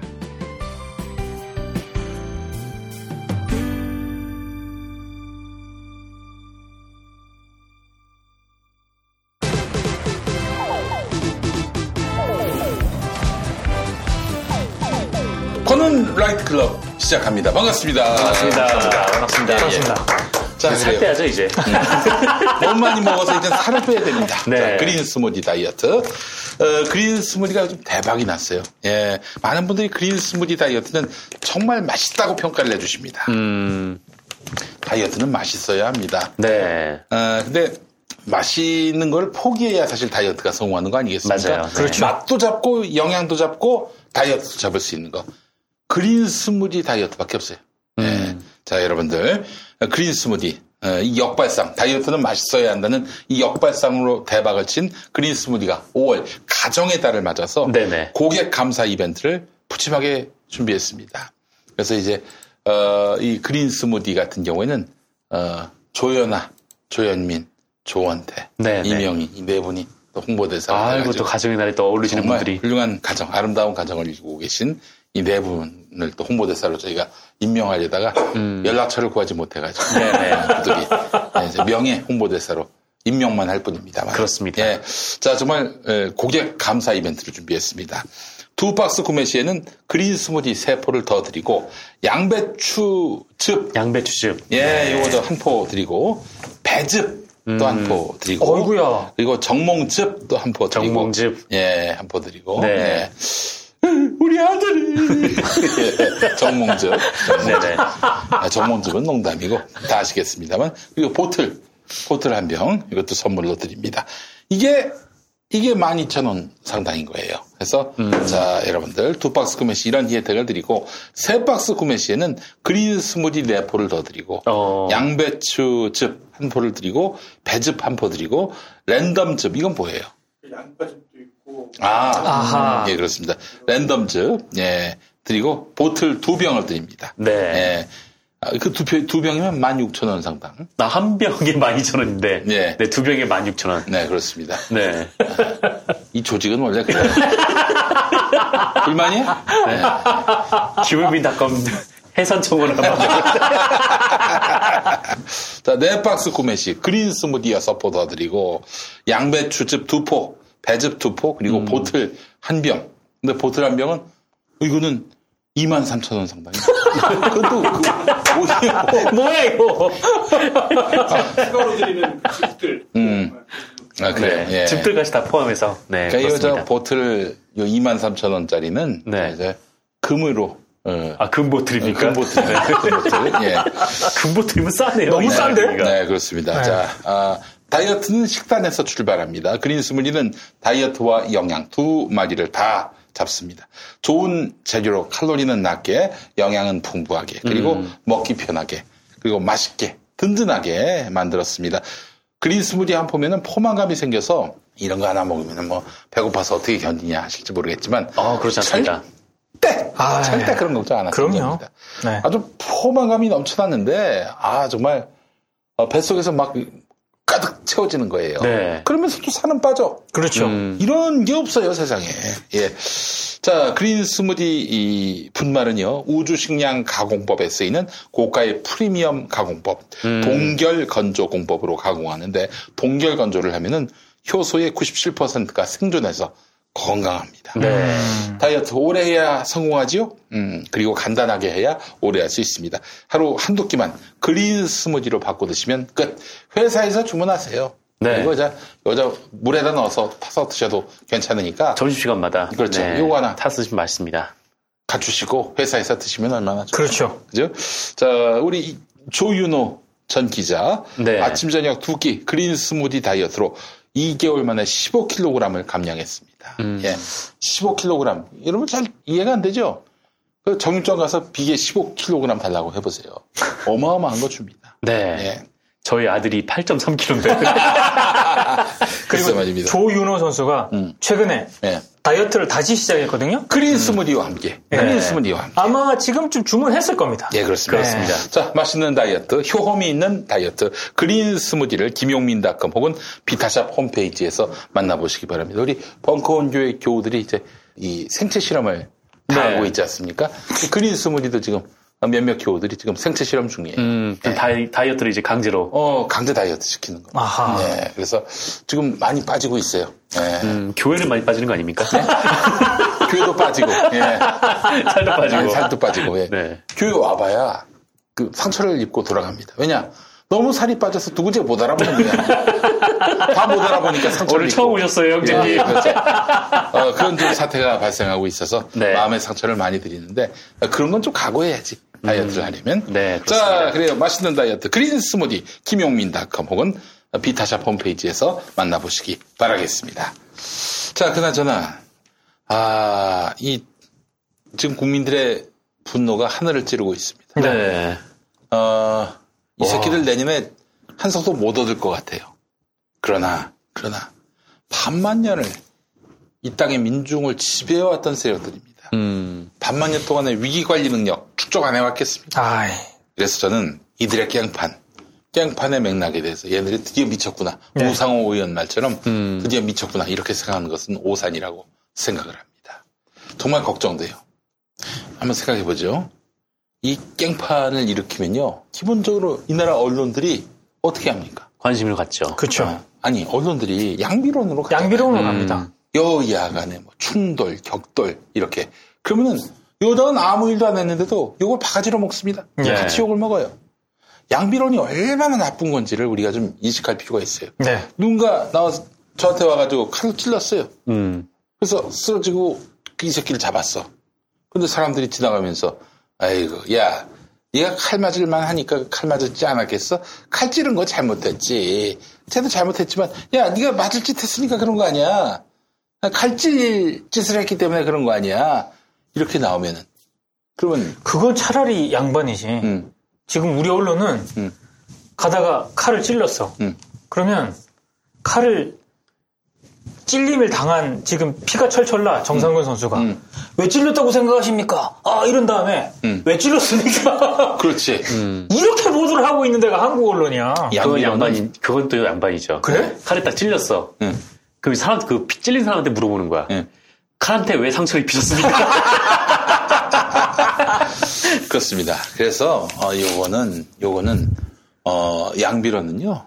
결국에는 나쁜 사람을 살려주는 겁니다. 그렇죠. 이게 양비론이 뭐 무슨 중립, 기계적 중립 이렇게 미워하는데 나쁜 놈이 아니게 만들어요. 네. 그렇기 때문에 이거는 양비론은 정말 이 정의에 반하는 것입니다. 불의의 친구예요. 양비론은. 자, 근데 양비론으로 자꾸 이렇게 만들어 버린단 말이죠. 오늘도 여론조사 보니까 뭐 불과 얼마 차이가 안 나더만 보니까 네. 여당 책입니다. 야당 책입니다. 맞아요. 이 바로 양비론으로 접근하기 때문입니다. 국회 폭력하면 다 나쁜 놈. 아직 내가 보기에는 설문조사를 그것도 한번 해봤으면 좋겠는데 빠루로 뜯은 거를 민주당 의원으로 믿는 사람들이 태반일걸? 아, 그렇죠. 빠루로 문을 두드려 한 사람은 국회 경위가 아니라 민주당 의원들일 것이다. 이렇게 생각하는 사람들이 상당할 겁니다. 상당히 많을 겁니다. 근데 빠루가 사실은 안에 있는 자유한국당 당직자들을 꺼내기 위해서 문을 열려고 쓰였던 그렇죠. 거죠. 네, 점거 중이라서. 그렇죠. 그러니까 이제 그런 용도였는데 누구를 공격하기 위한 그런 수단도 아니고 위협하기 위한 수단도 아니고. 근데 그걸 빼앗아 가지고 전리품인양 들고 흔드는 나경원 보세요. 네. 그러니까 저는 하여튼 이런 양비론으로 언론들이 계속 상황을 오도하고 자유한국당은 또 이참에 선명성 있는 야당 이렇게 자기 모습을 드러낸단 말이죠. 포지셔닝을 한단 말이죠. 그러니까 지금 또 썩어 빠진 개쓰레기 같은 언론들이 엘리트 버리고 전사로 거듭났다. 이지랄 떨고 있잖아요. TV조선, 조선일보 이 씨부랄 새끼들 보더라도. 그렇잖아요. 이게 지금 얼마나 어이없는 상황인가를 저는 이렇게 한번 생각을 해봤거든요. 그러니까 만약에 더불어민주당이 국회를 점거를 하고, 자유한국당 의원을 감금을 하고, 이랬다면, 지금 이 양비론을 보도하는 언론들이 어떻게 나왔을까? 아니, 그런 상상을 할 것도 없이, 대학생들이 손에 도구도 들지 않고, 단지 가서 구호만 외쳤고, 점거했을 뿐인데, 이 학생들 개 끌어내듯이 끌어내고, 구속영장까지 쳤잖아요. 네. 이것만 보더라도 이거는 양비론은 둘 다 잘못했다 이게 아니라 어느 한쪽 편을 들기 위해서 작정하고 하는 거예요. 그러니까 저는 문재인 정부 말고요. 만약에 그냥 상상이에요. 이명박근혜 정부야. 근데 집권 여당이 자유한국당이고 더불어민주당이 야당이야. 근데 지금 그 야당인 더불어민주당이 국회를 점거하고 이렇게 자유한국당을 감금을 했어. 자, 이랬을 때, 이 종편과 보수 언론과 이런 선수들이 어떻게 보도를 했을까? 나는 경찰력 투입하라는 기본이고. 네. 저는 조선일보에서 기사가 이렇게 났을 거라고 봅니다. 한국 정치를 한국 정치가 창피하다. 정확히 여기 제1야당이라고 딱 쓰고 이렇게 하지 않았을까? 예, 저렇게 하면 양반이고 나는 아마 강제적으로 끌어내라고 아마 그런 사설 칼럼 실렸을 거라고 그렇죠. 생각합니다. 그러면서 국회 사무처를 비판해요. 이 폭도들이 지금 국회에서 이렇게 회의도 못 열게 만든다 이러면서 폭도들에게 지배된 국회 이런 식으로 조선이 제목을 뽑을 거예요. 오늘 보니까 양비론으로 가더만. 양비론이지만 좀 더 여당 비판하는. 그렇죠. 왜 타협 안 하냐. 그렇죠. 왜 자유한국당이 저렇게 극렬하게 나오도록 여당은 대화를 안 하냐. 조국 너 뭐가 그렇게 즐겁냐. 이렇게 나오고 있다고요. 이런 새끼들한테 무슨 공정 객관을 기대합니까? 자, 근데 하여튼 이런 건 떠나서 기본적으로 하여간 지금 이 시기에 VS라는 표현 쓰는 VS가 뭐예요? 여 vs 야. 둘이 대등한 위치에 놓고 그렇죠. 싸우고 이게 있다는 거죠. 말하자면 양비론으로 가는 상징적인 표현이죠. VS가. 이거 쓰는 언론들은 개사입이라고 보시면 됩니다. 그냥 사입이도 아니고 개사입이. 네. 자, 그런데 우리 정민우 팀장님. 네네네. 포스코 홍보 팀장님. 네. 정민우 팀장님. 저희 벙커원교에 나오십니다. 그러면서 이렇게 저렇게 저한테 많이 이야기를 들려주시는데 그분의 이야기를 토대로 제가 한번 소설을 써보려고 합니다. 네. 아주 굉장히 기묘한 그런 일들이 요즘 벌어지고 있어요. 연초부터 포스코가 계속 손실 처리를 합니다. 손실 처리? 네. 손실 처리를 해요. 이게 뭐 손실 처리를 할 수 있죠. 정말 손실 처리를 해야 될 사안에 대해서. 근데 꾸준히 지속적으로 하고 있단 말이죠. 이것이 만약에 외국 자본으로 팔려나간다든지, 예. 혹은 뭐 현대제철 같은 민간 기업으로 넘어간다든지, 이런 상황이 발생하면은 문재인 정부는 이제 치명타를 입게 됩니다. 근데 지금 포스코의 그 어떤 이니셔티브를 쥐고 있는 집단들이 MB하고 많이 엮여 있어요. 친MB계죠. 네. 실제로 포스코는 현재 여전히 MB가 지배하고 있다. 이렇게 얘기하고 다니는 사람들이 있어요. 그래서 이제 적당한 타임에 봐서 포스코를 이렇게 넘겨버린다면은, 그 말하자면 손실을 계속 발표한단 말이죠. 그러니까 결국 포스코를 더 이상, 이 상태로 유지할 수 없다. 팔자. 팔아가지고 사실상, 공기업이고, 우리의 기간산업이고, 대일 청구 자금이 들어갔고, 국민 세금이 들어갔던 이 포스코를 누구한테 매각한다? 이러면은 사실 보수고 진보고 다 욕할 거예요. 네. 그렇죠. 현 정부를. 그러니까 포스코를 지금 걸레로 만드는 그런 시도가 이어지고 있다는 얘기예요.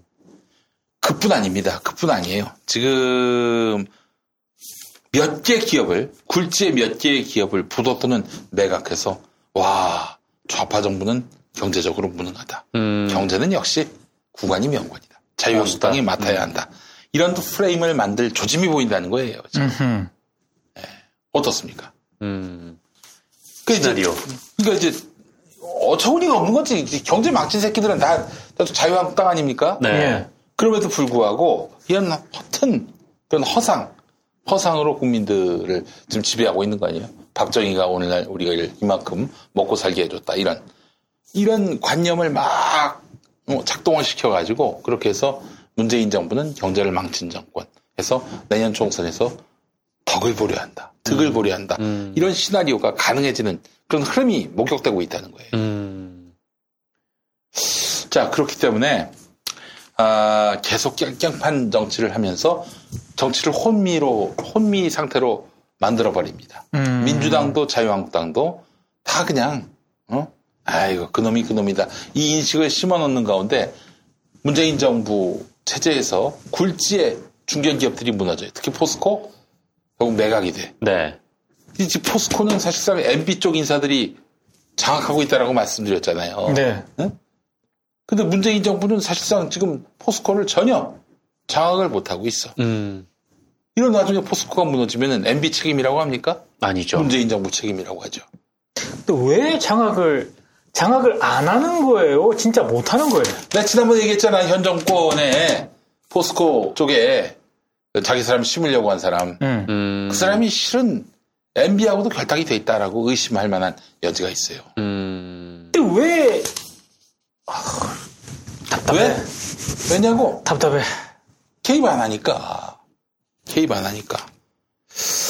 지금 흥미로운 게 뭐냐면은 포스코 현장 최고 전문가인 모 씨가 네.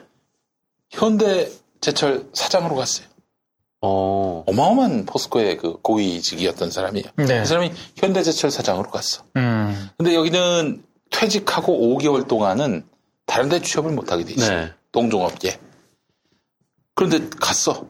바로 갔어.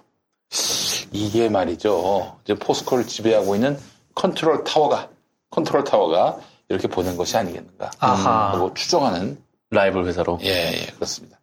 현 정권 누군지 까달라고 하셨는데 곧 드러납니다. 굳이 보채지 않으셔도 곧 드러납니다. 자, 그렇기 때문에 이 새끼들의 다음 전략을 우리가 미리 한번 그림 그려보자고. 예. 이렇게 깽판 치는 이유는요. 얘는 깽판 칠 그런 가슴들이 아니야. 다 새 가슴들이야. 기회주의자들이야. 네. 근데 지금 대놓고 그냥 국회에서 지랄 발광을 하잖아요. 네. 어찌 보면 7년형을 받을 수 있는 그런 중형을 저지르는, 네. 중형을 받을 수 있는 그런 죄를 막 저지르잖아요. 믿는 구석이 있기 때문에 그렇다는 그렇죠. 생각 안 듭니까? 맞아요. 그렇죠. 네. 그게 바로 포스코를 지배하고 있는 어떤 컨트롤 타워는 아닐지, 우리 사회 돈줄은 아닐지, 그런 생각을 한번 해볼 필요가 있겠다는 생각이 듭니다. 아주 그냥 휘두르세요, 좀. 그래서 지금, 이렇게 해가지고, 이렇게 해서 문재인 정부를 경제망친 정권으로 만들기 위해 길을 쓸 겁니다. 잘 보세요. 조중동. 얘네들도 다 컨트롤 타워 안에 있을 거라고 저는 강력하게 의심하는데 얘네들은 입만 열리면 현 정권이 경제를 파탄냈다라는 식으로 얘기를 합니다. 네. 오늘부터 저기 황교안이 경제 얘기를 하기 시작했죠. 맞아요. 네. 이게 뭐겠어요. 이게 운을 띄우는 거야. 이 정권은 경제에 무능하다. 계속 쑤셔대고 계속 침뱉고 계속 흔들고 있단 말이에요. 자, 그렇기 때문에 저는 뭐 다른 무엇보다도 포스코의 컨트롤 타워가 누군지 이제 국민들이 좀 관심을 갖고 이 새끼들이 누군지 관심을 갖고 한번 좀 실체를 드러내서 장난 못 치게 해야 된다. 뭐 그런 얘기도 하시더라고. MB의 포스코 자금이 잘못하면 자유한국당 내년 총선 자금으로 갈 수도 있다. 그런 얘기도 어디서 얼핏 들었어요. 자, 그렇기 때문에 여러분, 저는 이렇게 강력하게 이야기하고 싶습니다. 내년에는 얘네들이 가만히 앉아서 죽지는 않을 거란 말이지. 현 정부를 경제 무능 정권으로 만들어서 포스코를 비롯한 주요 중견기업을 무너뜨려서 그렇게 해서 이건 안 되겠구나. 문재인 정부는 경제 무능 정권이구나. 이런 이미지를 확실히 심어가지고 그렇게 해서 차후에 총선에서 승리하기는 어렵겠지. 그러나 최소한 120석 이상을 만약에 자유한국당이 가져간다면요. 개헌 똑같죠. 저지는 물론이고 맞아요. 국회 선진화법에 따르면 무슨 입법이든 다 막을 수가 있어요. 이런 문재인 정부는 사실상 힘을 잃게 되는 거예요. 네. 그러니까 100석 미만으로 만들면 총선 승리예요. 네. 더불어민주당이. 그러나 120석 이상 허용한다? 그러면 진 거예요. 자, 그래서 여러분 MB 글쎄 뭐 MB가 개입되어 있는지 안 됐는지 뭐 증거를 갖진 않지만은 의심이 되긴 해요. 이런 수구 부패 기득권 세력들이 총선 대선에서 승기를 잡기 위해서 경제 무능 프레임을 만들기 위해서 공작을 벌일 수도 있다라는 점, 이런 점을 분명히 알아야 할 것입니다. 분명한 건요, 황교안, 나경원이 이렇게 대놓고 나서서 이렇게 어찌 보면은 다 잡혀갈 수 있는 사안, 감옥 갈 수도 있는 사안, 총선 나가서 당선돼봐야 당선이 사실상 무효가 되는 이런 상황을 감수하고 이렇게 뚫고 나갈 사람들이 아니에요. 네. 그런 사람들이 아니야. 뭘 믿고 지금 행동하고 있다라는 생각을 우리가 의심을 지워서는 하면 안 될 거라고 저는 생각을 합니다. 예. 네. 그래요. 어떻게 생각하십니까? 제 얘기가 혼맥락한가요? 정민우 팀장님을 한 번 더 초대하자는 열화와 같은. 예. 그렇지 않아도 저희가 구상하고 있습니다. 예. 이거 정말 우리 국민들이 똑똑하기 때문에 그런 공작에 쉽게 휘말리지는 않을 거예요. 다만 지금 국회에서 벌어지는 일이 여당도 잘못했고 야당도 잘못했다는 국민들이 무지기수야. 엄청 많죠. 이런 사람들을 어떻게 설득할 거냐 이거지. 리얼미터 여론조사에서도 생각보다 44대 30 몇이더라고요. 네. 그러니까 별 차이가 없어. 네. 그렇기 때문에 지금 우리가 적폐청산을 뭐 판사, 검사 이런 쪽으로만 하고 있는데 우리 사회 진정한 돈줄에 대해서 관심을 가져야 됩니다. 특히 가장 좀 한심하고 답답했던 게 뭐냐면은 지금 4대 금융지주 있죠. 예. 네. 대부분 MB맨들입니다. 손을 안 댔어요. MB맨들이. 이거 왜 안 되는 거야, 대체? 모르겠습니다. 글쎄요. 아니, 난 그게 이해가 안 가. 왜 안 되는 거야? 그렇게 안 되는 게 민주적인 건가? 그러니까 원래 은행이 독립성을 지켜가면서 그걸 알아서 하는 게 이제 민주적이긴 하죠. 근데 뭐랄까 하여튼. 아니 근데 그 생각을 해보세요. 정권에 그렇게 줄대 가지고 금융 자유를 뭐 걔네들이 뭐 해왔어? 그런 것도 아니고 검찰만 하더라도 뭐 검찰 독립 알아서 검찰 스스로 하세요 하면 네 우리가 알아서 이렇게 하는 게 아니지 않습니까? 그러니까 뭐 검찰은 이제 대통령이 인사권을 가지고 있는데 총장에 대한 민간 기업들은 일단은 뭐 아니니까. 민간 기업을 하더라도 다 지금 관치금융 해가지고 다 거기 영향 받은 선수들인데. 자 그래서 이건 우리가 이들의 시나리오 가동할 수 있는 시나리오는 지금 제가 말씀드린 시나리오밖에 없어요. 결국 국민들을 뭐 이 단기간에 설득하기는 어렵고 이게 돈으로 경제 무능 프레임으로 반전시키려고 하는. 그래서 경제 무능 프레임으로 인해서 민주당 지지자들 투표장에 뭐 안 나오게 만들고 그래서 되겠구나. 한국당 지지자들을 투표장에 나오게 만들고. 그래서 최대한 선거전에서 득보려고 하겠죠. 예. 분명한 거는 뭐 민주당이 무능하거나 그런 게 아니라 그들은 반만년 동안 집권을 해온 자들입니다. 그렇죠. 반만년 동안. 위기 관리 능력 민주 세력에 비해서 몇만 배는 더. 저는 위기 관리 능력이라는 이 단어가 너무 좋은 단어라고 생각을 하고요. 예. 이기기 위해서 수단과 방법을 가리지 않는 선수들입니다.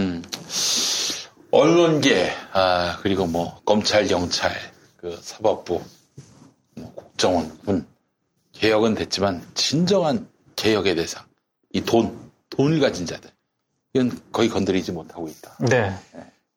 이런 점을 우리가 분명히 인식하고 문제 인식을 갖는 것이 필요하다. 이런 말씀을 드리고 싶습니다. 예. 자, 우리 민동기 형 준비하신 소식. 제가 오늘 준비한 소식은요. 다른 걸 다 떠나서 이제 총선이 이제 조금 있으면 본격화되지 않겠습니까? 그렇죠. 이미 시작됐어요. 시작됐습니다. 예. 예. 그리고 지금 현재 국회 상황도 그렇고 그래서 아마 언론들의 아까 김용민 PD가 얘기한 양시 양비론 있지 않습니까? 네. 전 그건 차라리 양반이라고 생각을 합니다. 그러니까 언론들의 장난질 치는 보도가 앞으로도 기승을 부릴 것이고 그러면 총선이라든가 이런 거에 상당한 영향을 받을 수밖에 없거든요. 예, 왜냐하면 자유한국당이 이 정도로 개판을 쳤는데 그 개판을 쳤는데도 불구하고 이게 누구 책임이 더 크냐라고 했을 때 40몇 대 30몇이 나왔다는 거는 저는 언론의 이 양비론적인 보도도 상당히 좀 기여를 했다고 보거든요. 예. 너무 지금 보도가 기울어져 있어요. 근데 그런 보도 가운데 정말 악질적인 보도가 있습니다. 이를테면 녹화하고 있는 4월 29일 국민일보 보도한 기사 중에 뭐가 있는 줄 압니까? 제가 오늘 고발뉴스에서 쓰기도 했는데 제목이 빠르든 나경원 판사 출신 엘리트 정치인에서 투사로 이게 제목이에요. 이 제목에 기사의 모든 내용이 다 담겨 있습니다. 예. 이거는 그냥 소개를 따로 해줄 필요가 없는 그런 기사였고 그리고 역시 오늘 세계일보 사면에 야성 드러낸 한국당 패스트 트랙 국면 단일 대우 변신. 그러니까 이런 식으로 기사를 이게 제가 봤을 때 한국 정치 저널리즘의 가장 큰 문제 가운데 하나가 양비론이 있지 않습니까? 아까 김용민 PD가 얘기한 것처럼 이게 자유한국당에게 굉장히 근본적인 책임이 있는데 둘 다 나빠. 이렇게 보도하는 양비론이 있고 제가 지금 얘기한 거는 명백하게 국회법을 위반했고 감금을 하고 지금 막 점거를 한 상황 아닙니까? 이렇게 정확하게 지적을 해야 되는데 이거를 언론들이 뭐 야성을 드러냈다. 그래서 뭐 드디어 이제 뭐 나경원 의원이 뭐 이미지 변신에 성공했다.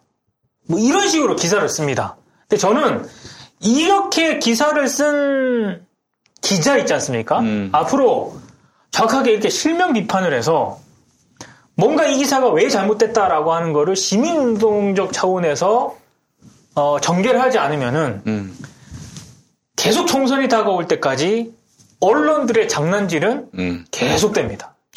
그러니까 낙선운동을 시민단체에서 한 적이 있었잖아요. 그런 차원이 아니고요. 이제 정확하게 기자 실명을 정확하게 적시하면서 이 기자가 어떤 문제점이 있는지를 저는 이제 시민단체 차원에서 했으면 좋겠어요. 네. 그런 운동을 하지 않으면은 이런 식으로 막 장난질 치는 언론들은 긴장을 하지 않아요. 계속 이런 식으로 장난질을 칠 겁니다. 그러면 총선 때까지 뭐 깨어있는 시민들이 계속 이렇게 하면은 이 청원 이런 거에 자유한국당 해산하자는 그 청원에 이게 수십만이 한꺼번에 올라가는 이 저력을 보고 우리 시민들이 총선에 크게 영향을 안 받을 것이다 라고 생각하시는 분들이 있을 것 같은데 안 그렇다니까요. 그런 분들도 있긴 하지만 네. 국회의 이 책임이 누구에 있는가를 따졌을 때 굉장히 잘못 알고 계신 분들이 많습니다. 예. 언론들이 제대로 보도를 안 하기 때문에. 이걸 깨려면은 저는 기자 실명 비판을 총선 때까지 줄기차게 언론개혁 차원에서 해야 된다. 예. 시민단체들에게도 제안하고 저를 비롯해서 앞으로도 이렇게 언론 보도에 잘못된 점을 비판을 할 때도 기자들의 실명까지 이제 비판을 해서 이상한 보도를 할 때 얻어맞을 수 있다라고 하는 거를 저는 보여줘야 된다라고 생각을 합니다. 네. 알겠습니다. 이건 뭐 더 할 나위가 없어요. 예, 언론들은 오염됐어요. 예. 전 그래서 이런 생각도 좀 해봅니다. 중요한 시점에는 또 우리의 스피커가 마음에 안 들더라도 지금의 모습이 마음에 안 들더라도 뭔가 좀 보존해서 필요할 때 유용하게 쓸 수 있도록 해야 하지 않겠나 하는 생각도 들어요. 네. 지금 뭐 우리 사실 민주시민들의 그 분노가 진보 언론 또 공영방송에 거침없이 투과되고 있잖아요. 그런데 이들의 존재 기반마저 다 박탈을 해버리면은 없어. 나중에는 언론끼리 여론전을 펼쳐야 되는데 뭐 우리의 스피커가 될 그런 클래시컬한 언론들이 없어요. 방송 신문에 있어서 그런 일은 좀 막아야 하지 않겠는가 하는 생각. 전략적으로 마음에는 안 들어도 또 물론 비판을 하면서 계속 시민의 뜻에 맞게 해 나가야 되겠지만은 이들 자체 존재 기반을 완전히 다 박탈한다면은 이게 과연 도움이 될까 하는 전략적 판단도 좀 해볼 필요가 있지 않겠나 하는 생각이 들어요. 5월 중순경 저와 정상근 기자가 출연하는 이슈파이터는 폐지됩니다. 그래서 폐지가 된다고요? 네. 근데 이 동기 선배 말씀에 좀 하나의 현상으로서 딱 보이는 게 이번에 국민청원 관련된 보도였는데 이게 지금 뭐 오늘만에 또 지금 계속 분당 1000명이 가까운 사람들이 계속 그 청원에 동의를 하고 있잖아요. 뭐 그런 상황인데 근데 이거 같은 경우에는 사실 한 20만이 좀 넘어서면서부터 언론이 좀 급격하게 관심을 가지고 한 10만에서 20만 정도 사이에서 언론이 관심을 가지고 계속 보도를 했어요. 근데 이거는 보도를 할 수 있다고 보거든요. 왜냐면은 뭐 10만 명이 넘는 사람들이 뭐 단일된 어떤 목소리를 냈으니까 이거는 현상으로서 의미가 있는 거죠. 근데 갑자기 오늘 아침부터인가 언론들이 뭐 어디서 또 민주당 해산 심판 청원을 올렸다. 잽이 안 됩니다. 나는 글을 썼는데 이게 잽이 안 되는 게 문제가 아니라 그러니까 이게 국민청원 방식이 바뀌어가지고 지금까지 그냥 국민청원을 올렸는데 지금은 토론방을 거쳤다가 올린다고 하더라고요. 그 토론방에서 100명의 동의를 얻어야 넘어가는 거예요. 그러니까 토론방이 있을 때까지는 사실상 아무 현상도 아니에요. 맞아요. 하루에도 몇백 개씩 올라오고 있는 거고 뭐 그런 상황인데 이미 지금 그 토론방에 있는 그러니까 국민청원에 올라가지도 않은 그런 이제 그 민주당 해산 청원을 언론이 좋게 가장 선의로 봐서 기계적 중립을 지킨답시고 이거를 현상으로 만들어 버리는 거죠. 그러니까 뭔가 몸살을 앓는 청와대 청원 게시판 그렇게 얘기할 수도 식으로. 있고 뭐 언론이 아니라 이 국민적인 대립의 극단적이 이제 심하다 뭐 이렇게 얘기할 수도 있고 국민 여론도 분열. 근데 사실 이 그 자유한국당 해산 심판 청원을 이 토론방 차원에서부터 올린 건 아니잖아요. 그렇죠. 10만이라는 현상이 모였고 그 현상을 보도하면서 이게 더욱 폭발력 갖게 된 건데 근데 이렇게 아무것도 아닌 존재일 때 마치 기계적 중립을 지킨답시고 같이 소개를 해버리는 거죠. 사실 솔직히 자유한국당 당원이 10만 명이 안 되겠어요? 그리고 이 국민청원은 하나의 현상이에요, 지금. 이게 엄청나게 지금 오늘 하루. 그러니까 지난번에 그 촛불혁명 때 보세요. 지금은 사람들이 다 촛불혁명만 기억하지만은 그 박근혜 탄핵 임박해서 이른바 태극기 부대? 이 새끼들이 나타나가지고 우리는 100만 모였다, 200만 모였다. 촛불보다 더 많이 모였다. 이런 온갖 말도 안 되는 언론 플레이를 했잖아요. 그때 공영방송 MBC 그때 김장겸 체제 속에서 걔네들이 얘기한 그 군중 그 숫자를 그대로 인용해서 보도를 했어. 맞아요. 그렇게 해서 물타기 한 거지. 그렇죠. 이 둘로 갈린 대한민국 이런 식으로. 시부랄 놈들아. 그게 말 같은 소리라 해야지. 십새끼들아. 그렇지 않아요? VS 씨발. 좌우가 갈리고 씨발. 아무튼 네. 이런 식으로 언론들이 장난을 계속 칠 겁니다. 이걸 막을 수 있는 방법은 별다른 게 없습니다.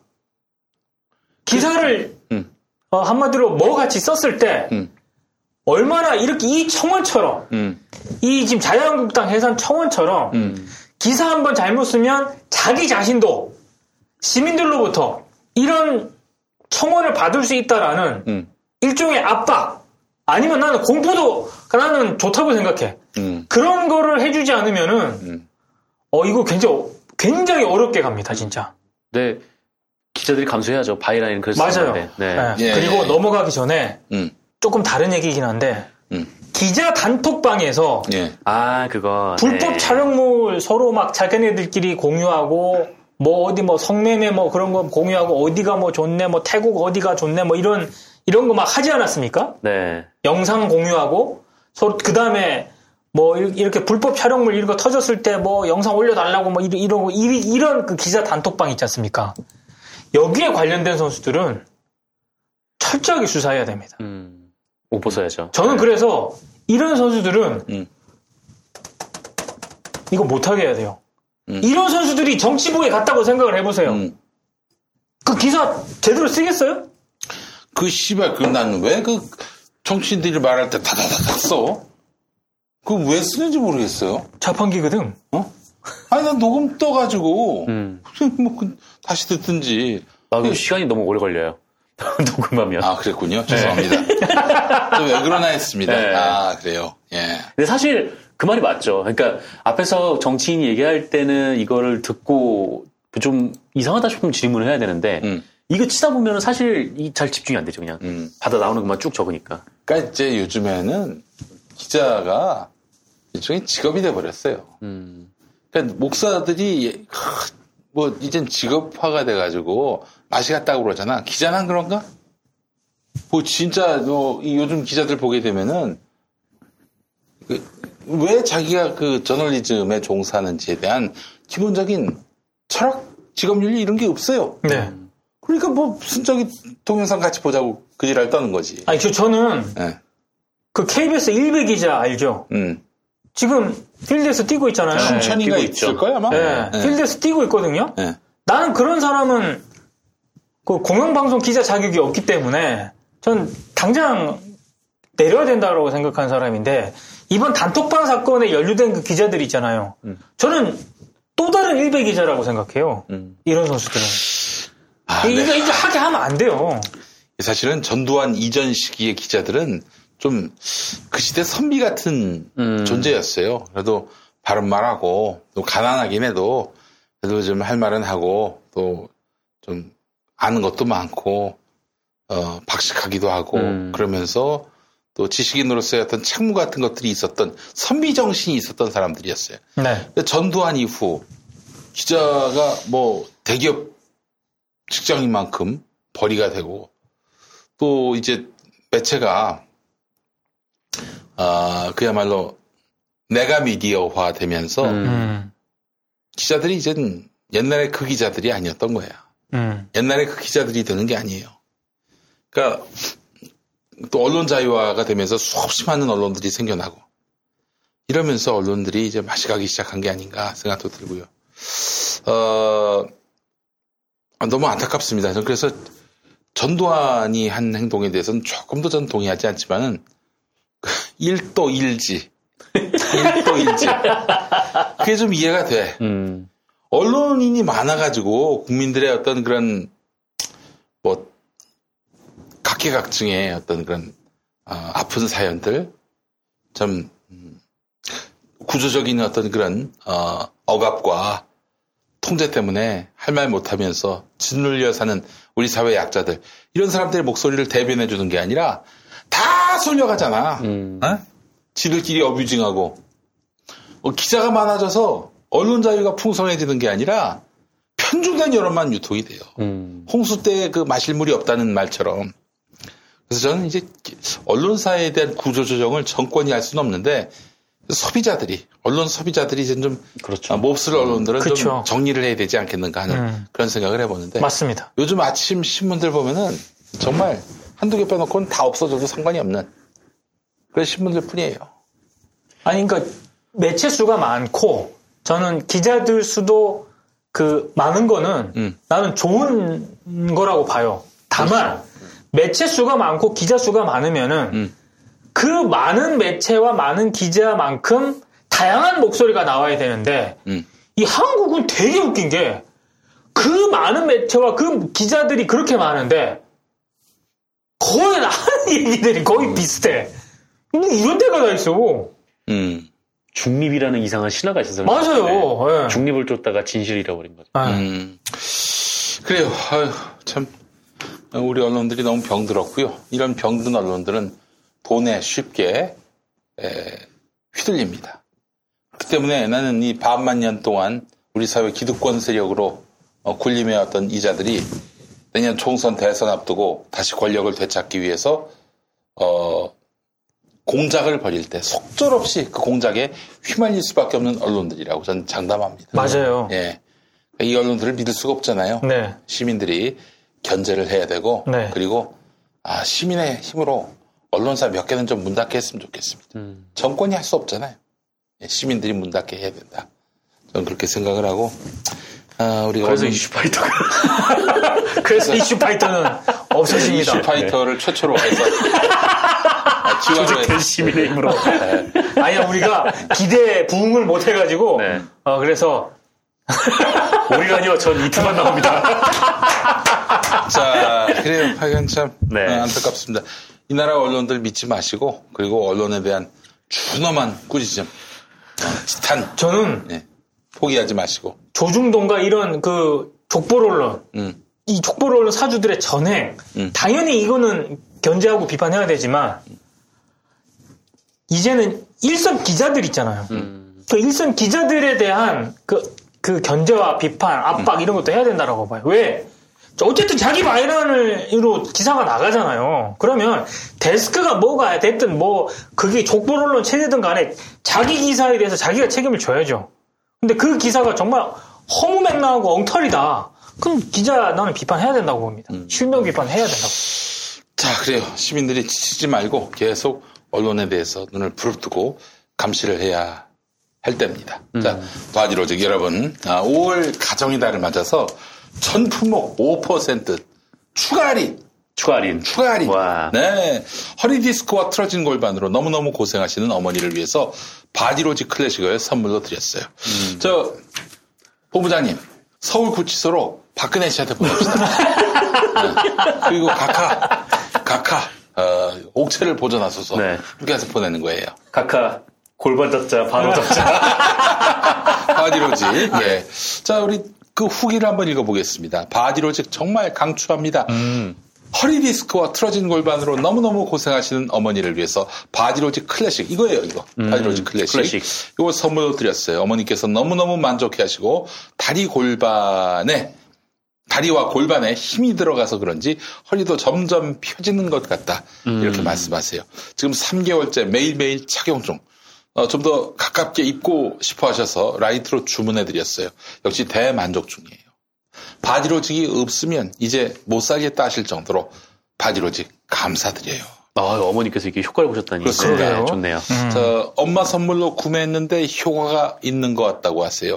선물용으로 주문하려고 제가 먼저 써보려고 주문했는데 효과가 있네요. 저는 목 부분이 스마트폰 때문에 거북목이었는데 이쪽도 효과가 있네요.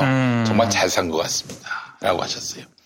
바디로직은 골반의 인체 역학적 특성을 이용해서 체형을 개선하는 골반 교정 속옷입니다.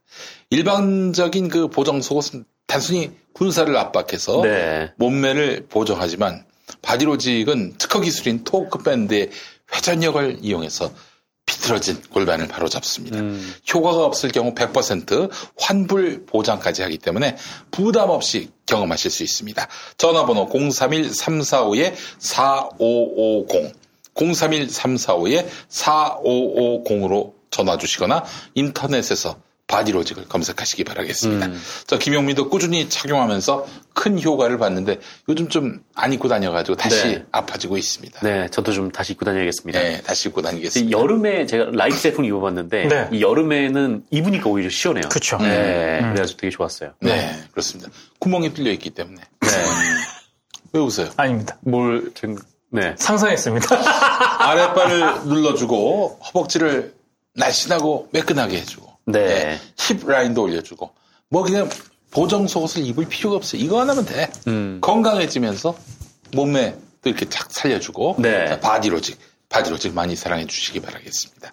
여러분에게 이건 하늘이 내린 선물이에요. 그렇습니다. 바디로직 여러분 많은 사랑. 바디로직이 없었다면은 박근혜 전 대통령이 풀려날 뻔했습니다. 그렇죠. 예. 그렇죠. 왜냐면은 진짜 허리가 아프면은 또 그 해결할 방법이 없으면은 풀어줘야지. 하지만 바디로직이 있기 때문에. 자, 그나저나 바디로직은 민동지 머리에 효과가 없나요? 없습니다. 뭐에 효과가 없냐고? 내 머리에. 머리? 머리. 전두환이 입어봤는데 별 소용이 없더라고. 네, 그렇군요. 알겠습니다. 예. 정상근 기자님. 저는 오늘도 머투 계열 얘기를 한번 해보려고 합니다. 머니투데이. 네, 머니투데이 계열 얘기를 하면 이게 미디어스 단독 보도였는데요. 이 언론 비평지에서는 가장 중요한 단독 유형 중에 하나이기도 합니다. 이게 IDS 홀딩스라는 회사가 있어요. 이게 1조 원대 사기를 친 회사인데 무려 이제 피해자가 12,000명 넘는 피해자가 나왔다고 하더라고요. 그런데 이 회사에 대해서 이 뉴스원, 그러니까 머투 계열사죠. 머니투데이 계열사인데 뉴스원의 이 강현창 기자라는 사람이 계속 보도를 했어요. 그러니까 피해자가 12,000명이니까 이거 언론으로서 이제 공익성을 지닌 이게 그때는 이제 뭐 1조 원대가 다 여기까지는 아니었는데 그래서 사기 의혹이 나오니까 계속해서 이 강현창 기자가 추적해서 보도를 한 거죠. 그런데 이 IDS 홀딩스라는 회사의 관계자들이 이 뉴스원의 기사를 삭제해달라 이렇게 청탁을 한 정황이 포착됐다. 이게 미디어스 단독 보도인데 여기에 또 홍선근 그 머니투데이 그룹 회장이 개입돼 있다. 회장이? 네, 회장이 직접 개입돼 있다라는 거예요. 그러니까 이 뉴스원의 강현창 기자의 IDS 홀딩스 관련 기사가 꽤 많았는데 2014년 11월 13일에 이 압구정 미꾸라지의 KR 선물산 회사 대표 사기 혐의로 기소라는 기사를 시작으로 2014년 11월 24일, 2015년 2월 6일, 2015년 3월 15일, 2015년 5월 5일, 5월 6일 2건, 5월 8일, 5월 12일 이렇게 계속 보도를 했어요. 그러니까 이 IDS에 대해서 계속 추적을 해서 보도를 낸 거죠. 그런데 실제로 이 기사들이 모조리 사라져버렸습니다. 그래요? 한꺼번에? 네, 다 없어졌어요. 그러니까 의아한 거죠. 그러니까 왜 이게 없어졌을까에 대해서 이 미디어스가 그 IDS 관련 수사 기록을 검찰 수사 보고서를 입수해서 보도를 한 건데 이 수사 보고서에 이 IDS 홀딩스 김성훈 대표, 이 김성훈이라는 사람이 이 제2의 조이팔로 불리는 엄청난 사기를 지닌 인간인데 이 사람하고 그 IDS 회장 직함을 가진 A 씨와의 카카오톡 메시지 내역이 담겨 있어요. 근데 이 A라는 사람이 회장이기는 한데 사실상 그냥 IDS 홀딩스의 대외 업무를 좀 관리한 일종의 이제 명예사장, 뭐 이런 명예회장 이런 사람인 것 같고, 그래서 이 카톡 내용을 좀 소개를 하려고 합니다. 이게 이 뉴스원의 마지막 기사가 나가고 일주일 정도 뒤에 2015년 5월 19일에 이 김성훈, 이 제2의 조이팔로 불리는 김성훈과 A 회장이 카톡을 해요. 그래서 A 회장이 먼저 이제 얘기를 합니다. 뉴스원의 유땡땡 국장, 강땡땡 부장 만나서 기분 좋게. 이 김 대표가 준 술 다 먹고 월요일 강땡땡, 이 강땡땡은 그 강희찬 기자인 것 같아요. 이 강땡땡, 그리고 강땡땡 부장 우리 회사 방문에 마무리하자고 했어요. 이 돈 이야기는 안 했고 회사끼리 윈윈 하기로 했어요. 오늘 분위기 화기애, 기분 좋게 헤어짐, 일 잘 보고 오세요 이렇게 남겨요. 그리고 다음날 김성훈이 답장을 보내서 네 회장님 알겠습니다. 그런데 뭐 그 친구들을 뭐 사무실에 들여도 되는지 뭐 생각해봐야 할 것 같습니다 하고 뭐 중략하고 어제 이후 뉴스원 분위기도 슬쩍 파악해볼 필요가 있습니다. 그놈들을 믿기 어렵습니다. 이렇게 대화를 해요. 그러자 이제 A 씨가 다시 답장을 보냅니다. 뭐 그럴 정도는 아닌 듯한데 좀 더 심사숙고하지요. 유국장, 그러니까 뉴스원 보도 그 편집국장, 유국장이 도와주려는 의도는 확실해 보였어요. 라고 얘기를 하는 거죠. 그러면서 이제 A 회장이 그 유모 국장에게 받은 것으로 추정되는 메시지를 전달을 하는데 여기서 이제 유모 국장이 A 회장한테 이렇게 메시지를 보냅니다. 회장님 반가웠습니다. 앞으로 많이 협력하는 관계가 됐으면 합니다.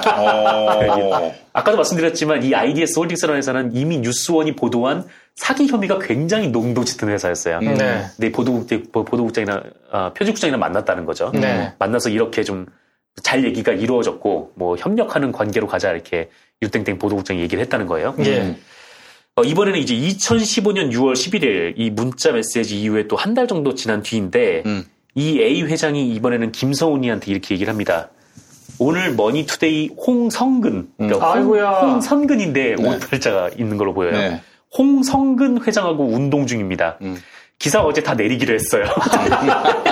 제가 볼 때 그 운동 중이라고 하는 거는? 골프 뒤겠죠. 근데 이제 유 국장이 이번에서 월요일 날 다 내리도록 합시다. 라고 얘기를 합니다. 기사 거래가 확실해지죠. 여기 또 홍성근이 개입된 것도 확실해 보이고요. 그리고 이제 6일 뒤에 다시 A 회장이 김성훈한테 오늘 뉴스원 기사 내린다고 합니다. 오후에 회사 갑니다. 하고 웃음 이렇게 메시지를 보냅니다. 그리고 이제 8월에 또 그때 바로 또 안 내렸나 봐요. 또 8월에 또 다시 기사가 다 내린다. 뭐 기사가 내렸는데 뭐 하나가 안 내려갔다. 뭐 이런 얘기가 오가고 뭐 다른 플랫폼에서 뭐 기사를 가끔 불폼해가지고 지들 플랫폼으로 유통시키도록 하잖아요. 그래서 뭐 그것도 남아있다. 뭐 이런 얘기들이 쭉 오가요. 그때 이제 김성훈이 A 회장한테 이렇게 얘기를 하는데 머니투데이 방송에서 저희 회사를 심층 취재하려고 한다는 정보가 있어서 제가 월요일에 그쪽 방송국에 들어가서 이야기해보기로 했습니다. 참 쉬운 일이 없네요. 라고 하니까 이 A 회장이 홍성근 회장한테 부탁해보죠 뭐. 이제 다이렉트로? 이제 많이 친해진 모양이에요. 이렇게 이제 얘기를 합니다. 그리고 이제 A 회장이 2016년 2월 11일 뉴스원은 내가 강력히 홍성근 회장 찾아가 항의해서 강땡땡이, 이 강현찬 기자를 얘기하는 거죠. 강땡땡이를 매장시키도록 합시다. 이런 말을 합니다. 그리고 김성훈이가 강땡땡이는 조금만 기다려 주십시오. 구속을 못 시키면 건드리는 게 의미가 없습니다.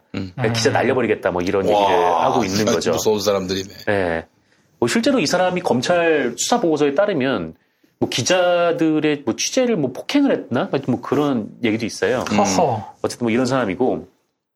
어쨌든 이 검찰은 이 수사 보고서에서 그 이 같은 카카오톡 메시지를 근거로 이 A 회장은 김성훈으로부터 IDS 홀딩스 관련 부정적인 기사 무마 등의 청탁을 받으며 평소 알고 지내던 언론계 정치권 인사들을 통해서 언론사 부국장은 물론 언론사 대표까지 만나서 지속적으로 술 골프 접대하면서 기사 무마의 대가로 광고비 명목 등의 금품을 제공한 정황이 다수 발견된다.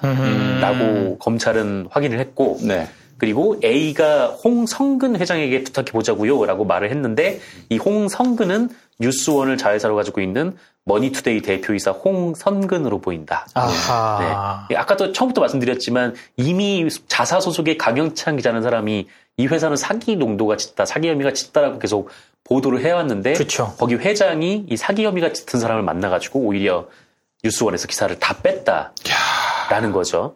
그리고 이제 이 뉴스원에 이 IDS 홀딩스라는 회사가 한 5천만 원 정도의 광고도 집행한 것으로 그렇게 보이고 어쨌든 이거 관련해서 이 당시 이제 머니투데이 계열사 편집국장이었던 그 유땡땡 이제 아까 말씀드렸던 그 국장 같은 경우에는 뭐 좀 이거는 그냥 뭐 어떤 그런 게 아니라 뭐 다툼의 소지가 있어서 내렸다 뭐 이렇게 좀 변명을 했고요. 해명을 했고 뭐 어쨌든 당시 부장이었던 이 강모 부장도 뭐 술자리가 뭐 만남 자리가 있었던 건 사실이지만 뭐 이런 기억은 없다 뭐 이렇게 얘기를 했어요. 근데 이제 그 당시 뉴스원 취재 기자였던 강현찬 기자 같은 경우에는 당시 취재 과정도 법적으로 문제될 것이 없었고 뭐 그쪽에서 뭐 압박을 한다고 삭제될 내용도 아니었다라면서 좀 기사가 내려간 거에 의문을 좀 제기했었습니다. 근데 이 강현찬 기자가 이런 얘기를 했는데 근데 이렇게 뉴스원에서 기사가 다 내려간 이후에 이 사기 행각이 1조 원대까지 불어났다는 거예요. 그래서 그게 이제 너무 가슴이 아프다라는 말을 했는데. 아니, 그러면 홍선근 그 머니투데이 회장, 이 사람은 뭐 좀 책임을 져야 되는 거 아닙니까? 그렇게 책임이, 뭐, 법적으로는 모르겠어요. 근데 분명히 이제 도의적 책임은 있는 거죠. 아니, 내부에서 물러나라고 해야죠, 기자들이. 그렇죠. 이거는 이제 기자들이 들고 일어나야 되는 그런 일인데. 들고 일어나지 않고 있습니다.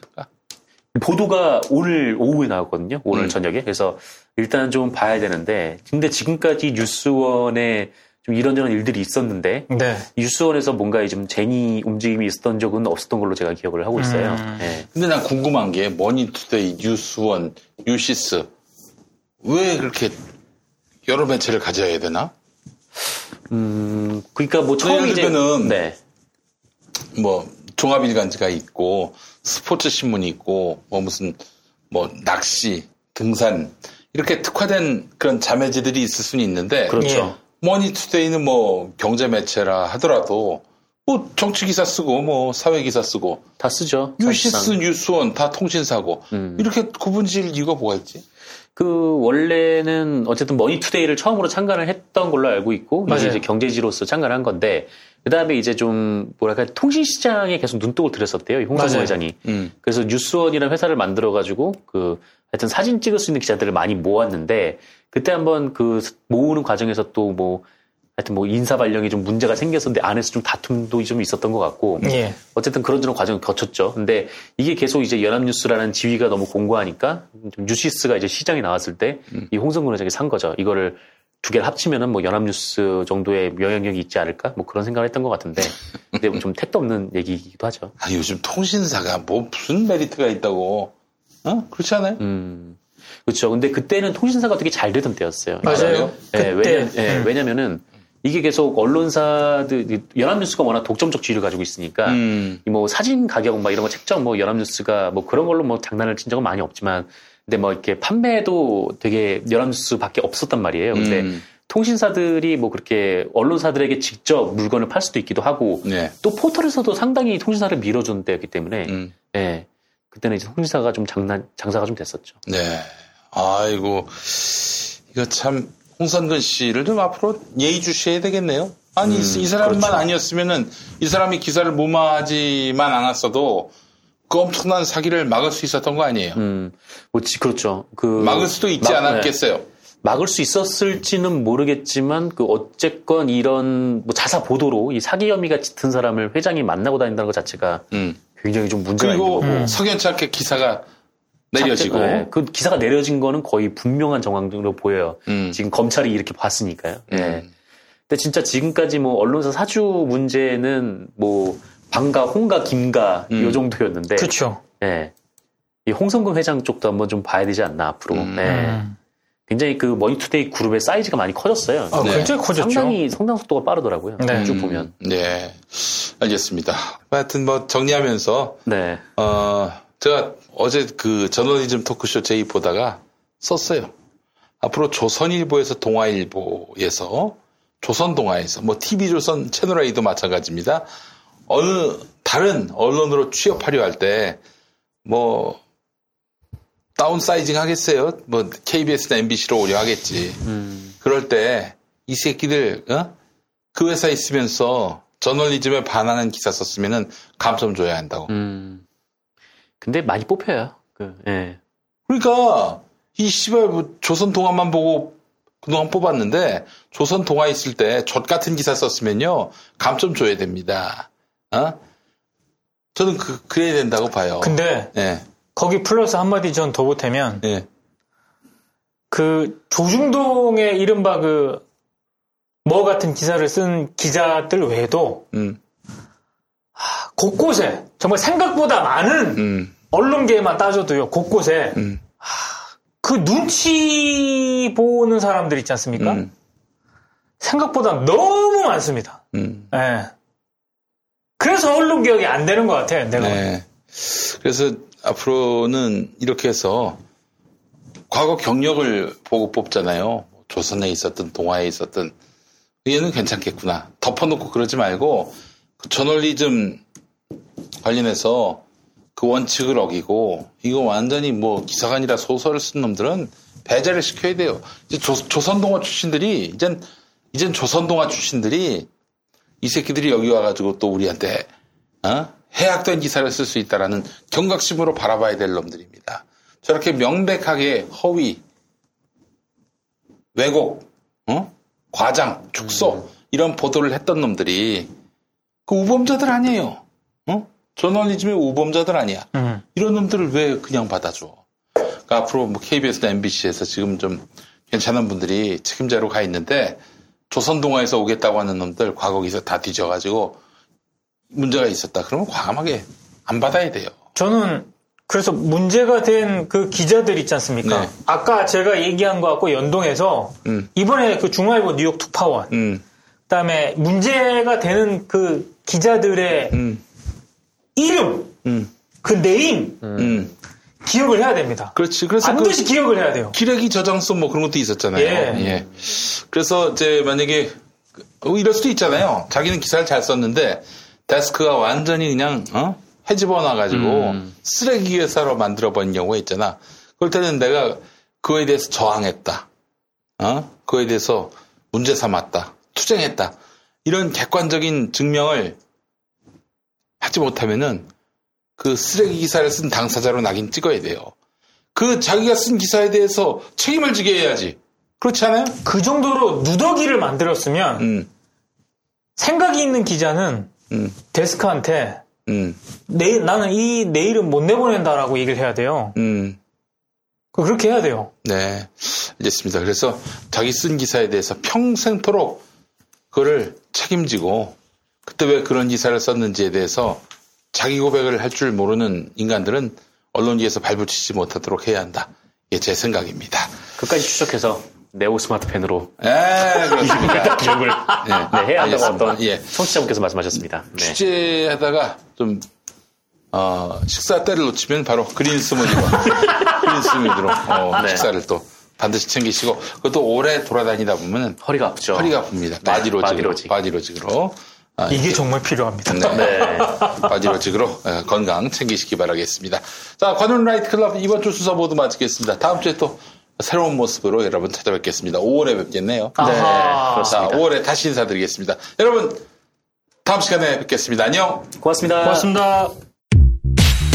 김용민을 이제 유튜브에서 만나세요. 관훈 라이트 클럽에 오신 여러분 환영합니다. 황금선박에 오르신 여러분 환영합니다. 우먼스 플레이입니다. 섬김쇼와 함께하는 시간입니다. 오늘도 히스토리의 문을 열겠습니다. 프로듀서 김용민의 모든 콘텐츠를 영상으로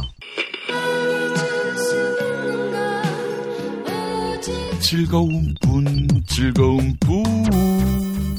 유튜브에서 김용민 TV를 구독하세요. 김용민 TV. 맑은 물 한 방울님. 황교활이 당대표 선거에 나온 이유는 거창한 보수 어쩌고 저쩌고가 아니라 정권이 바뀌고 나서 가만히 자신의 내일을 생각해보니 칠푼이 시절에 법무장관으로서 권한대행으로서 의전은 잘 챙겼지만 빵에 갈 일을 많이 저질러서 이 상황에서 어떻게 빠져나갈까 궁리하다가 그렇지, 자유한국당 당대표가 되면 지들이 날 어떻게 하겠어. 어떻게 하더라도 야당 탄압이다, 독재자다 이러면 윤석열인들 어떻게 하겠어 하면서 혼자 손뼉을 치며 역시 공안검사의 머리는 탁월해 이러면서 스스로 자뻑하고 있지 않을까. 네, 이런 내용으로 글을 올려주셨습니다. 맑은 물 한 방울님. 다음 연못 안의 맹꽁이님. 자유한국당과 더불어민주당 해산청원 비율 8대1. 노무현 대통령 시절 자유한국당의 전신인 딴나라당 비자금이 민주당의 8배였는데 촛불혁명 참여 시민대 개꼴통 따라다니는 서글픈 어르신들 태극기 모욕부대 인원 비율 8대1. 이제 답 나왔다. 개쓰레기 자한당은 민주당보다 딱 8배 나쁜 개자식들이다. 민주당은 자한당의 8분의 1만 반성하세요. 그리고 자유한국당이 다음 선거에서 8분의 1만 의석을 가지면 어떨까 하는 생각도 해봤습니다. 2019년 5월 2일 목요일 김용민 브리핑 일부 모두 마칩니다. 애청해주신 여러분 감사합니다. 김용민 브리핑과 함께한 시간 어떠셨어요? 구독하기, 별점 주기, 댓글 달기, 후원하기로 응원해주세요. 이 방송을 유튜브 김용민 TV를 통해서도 만날 수 있는 거 알고 계시죠? 그럼 다음 시간에 다시 만나요.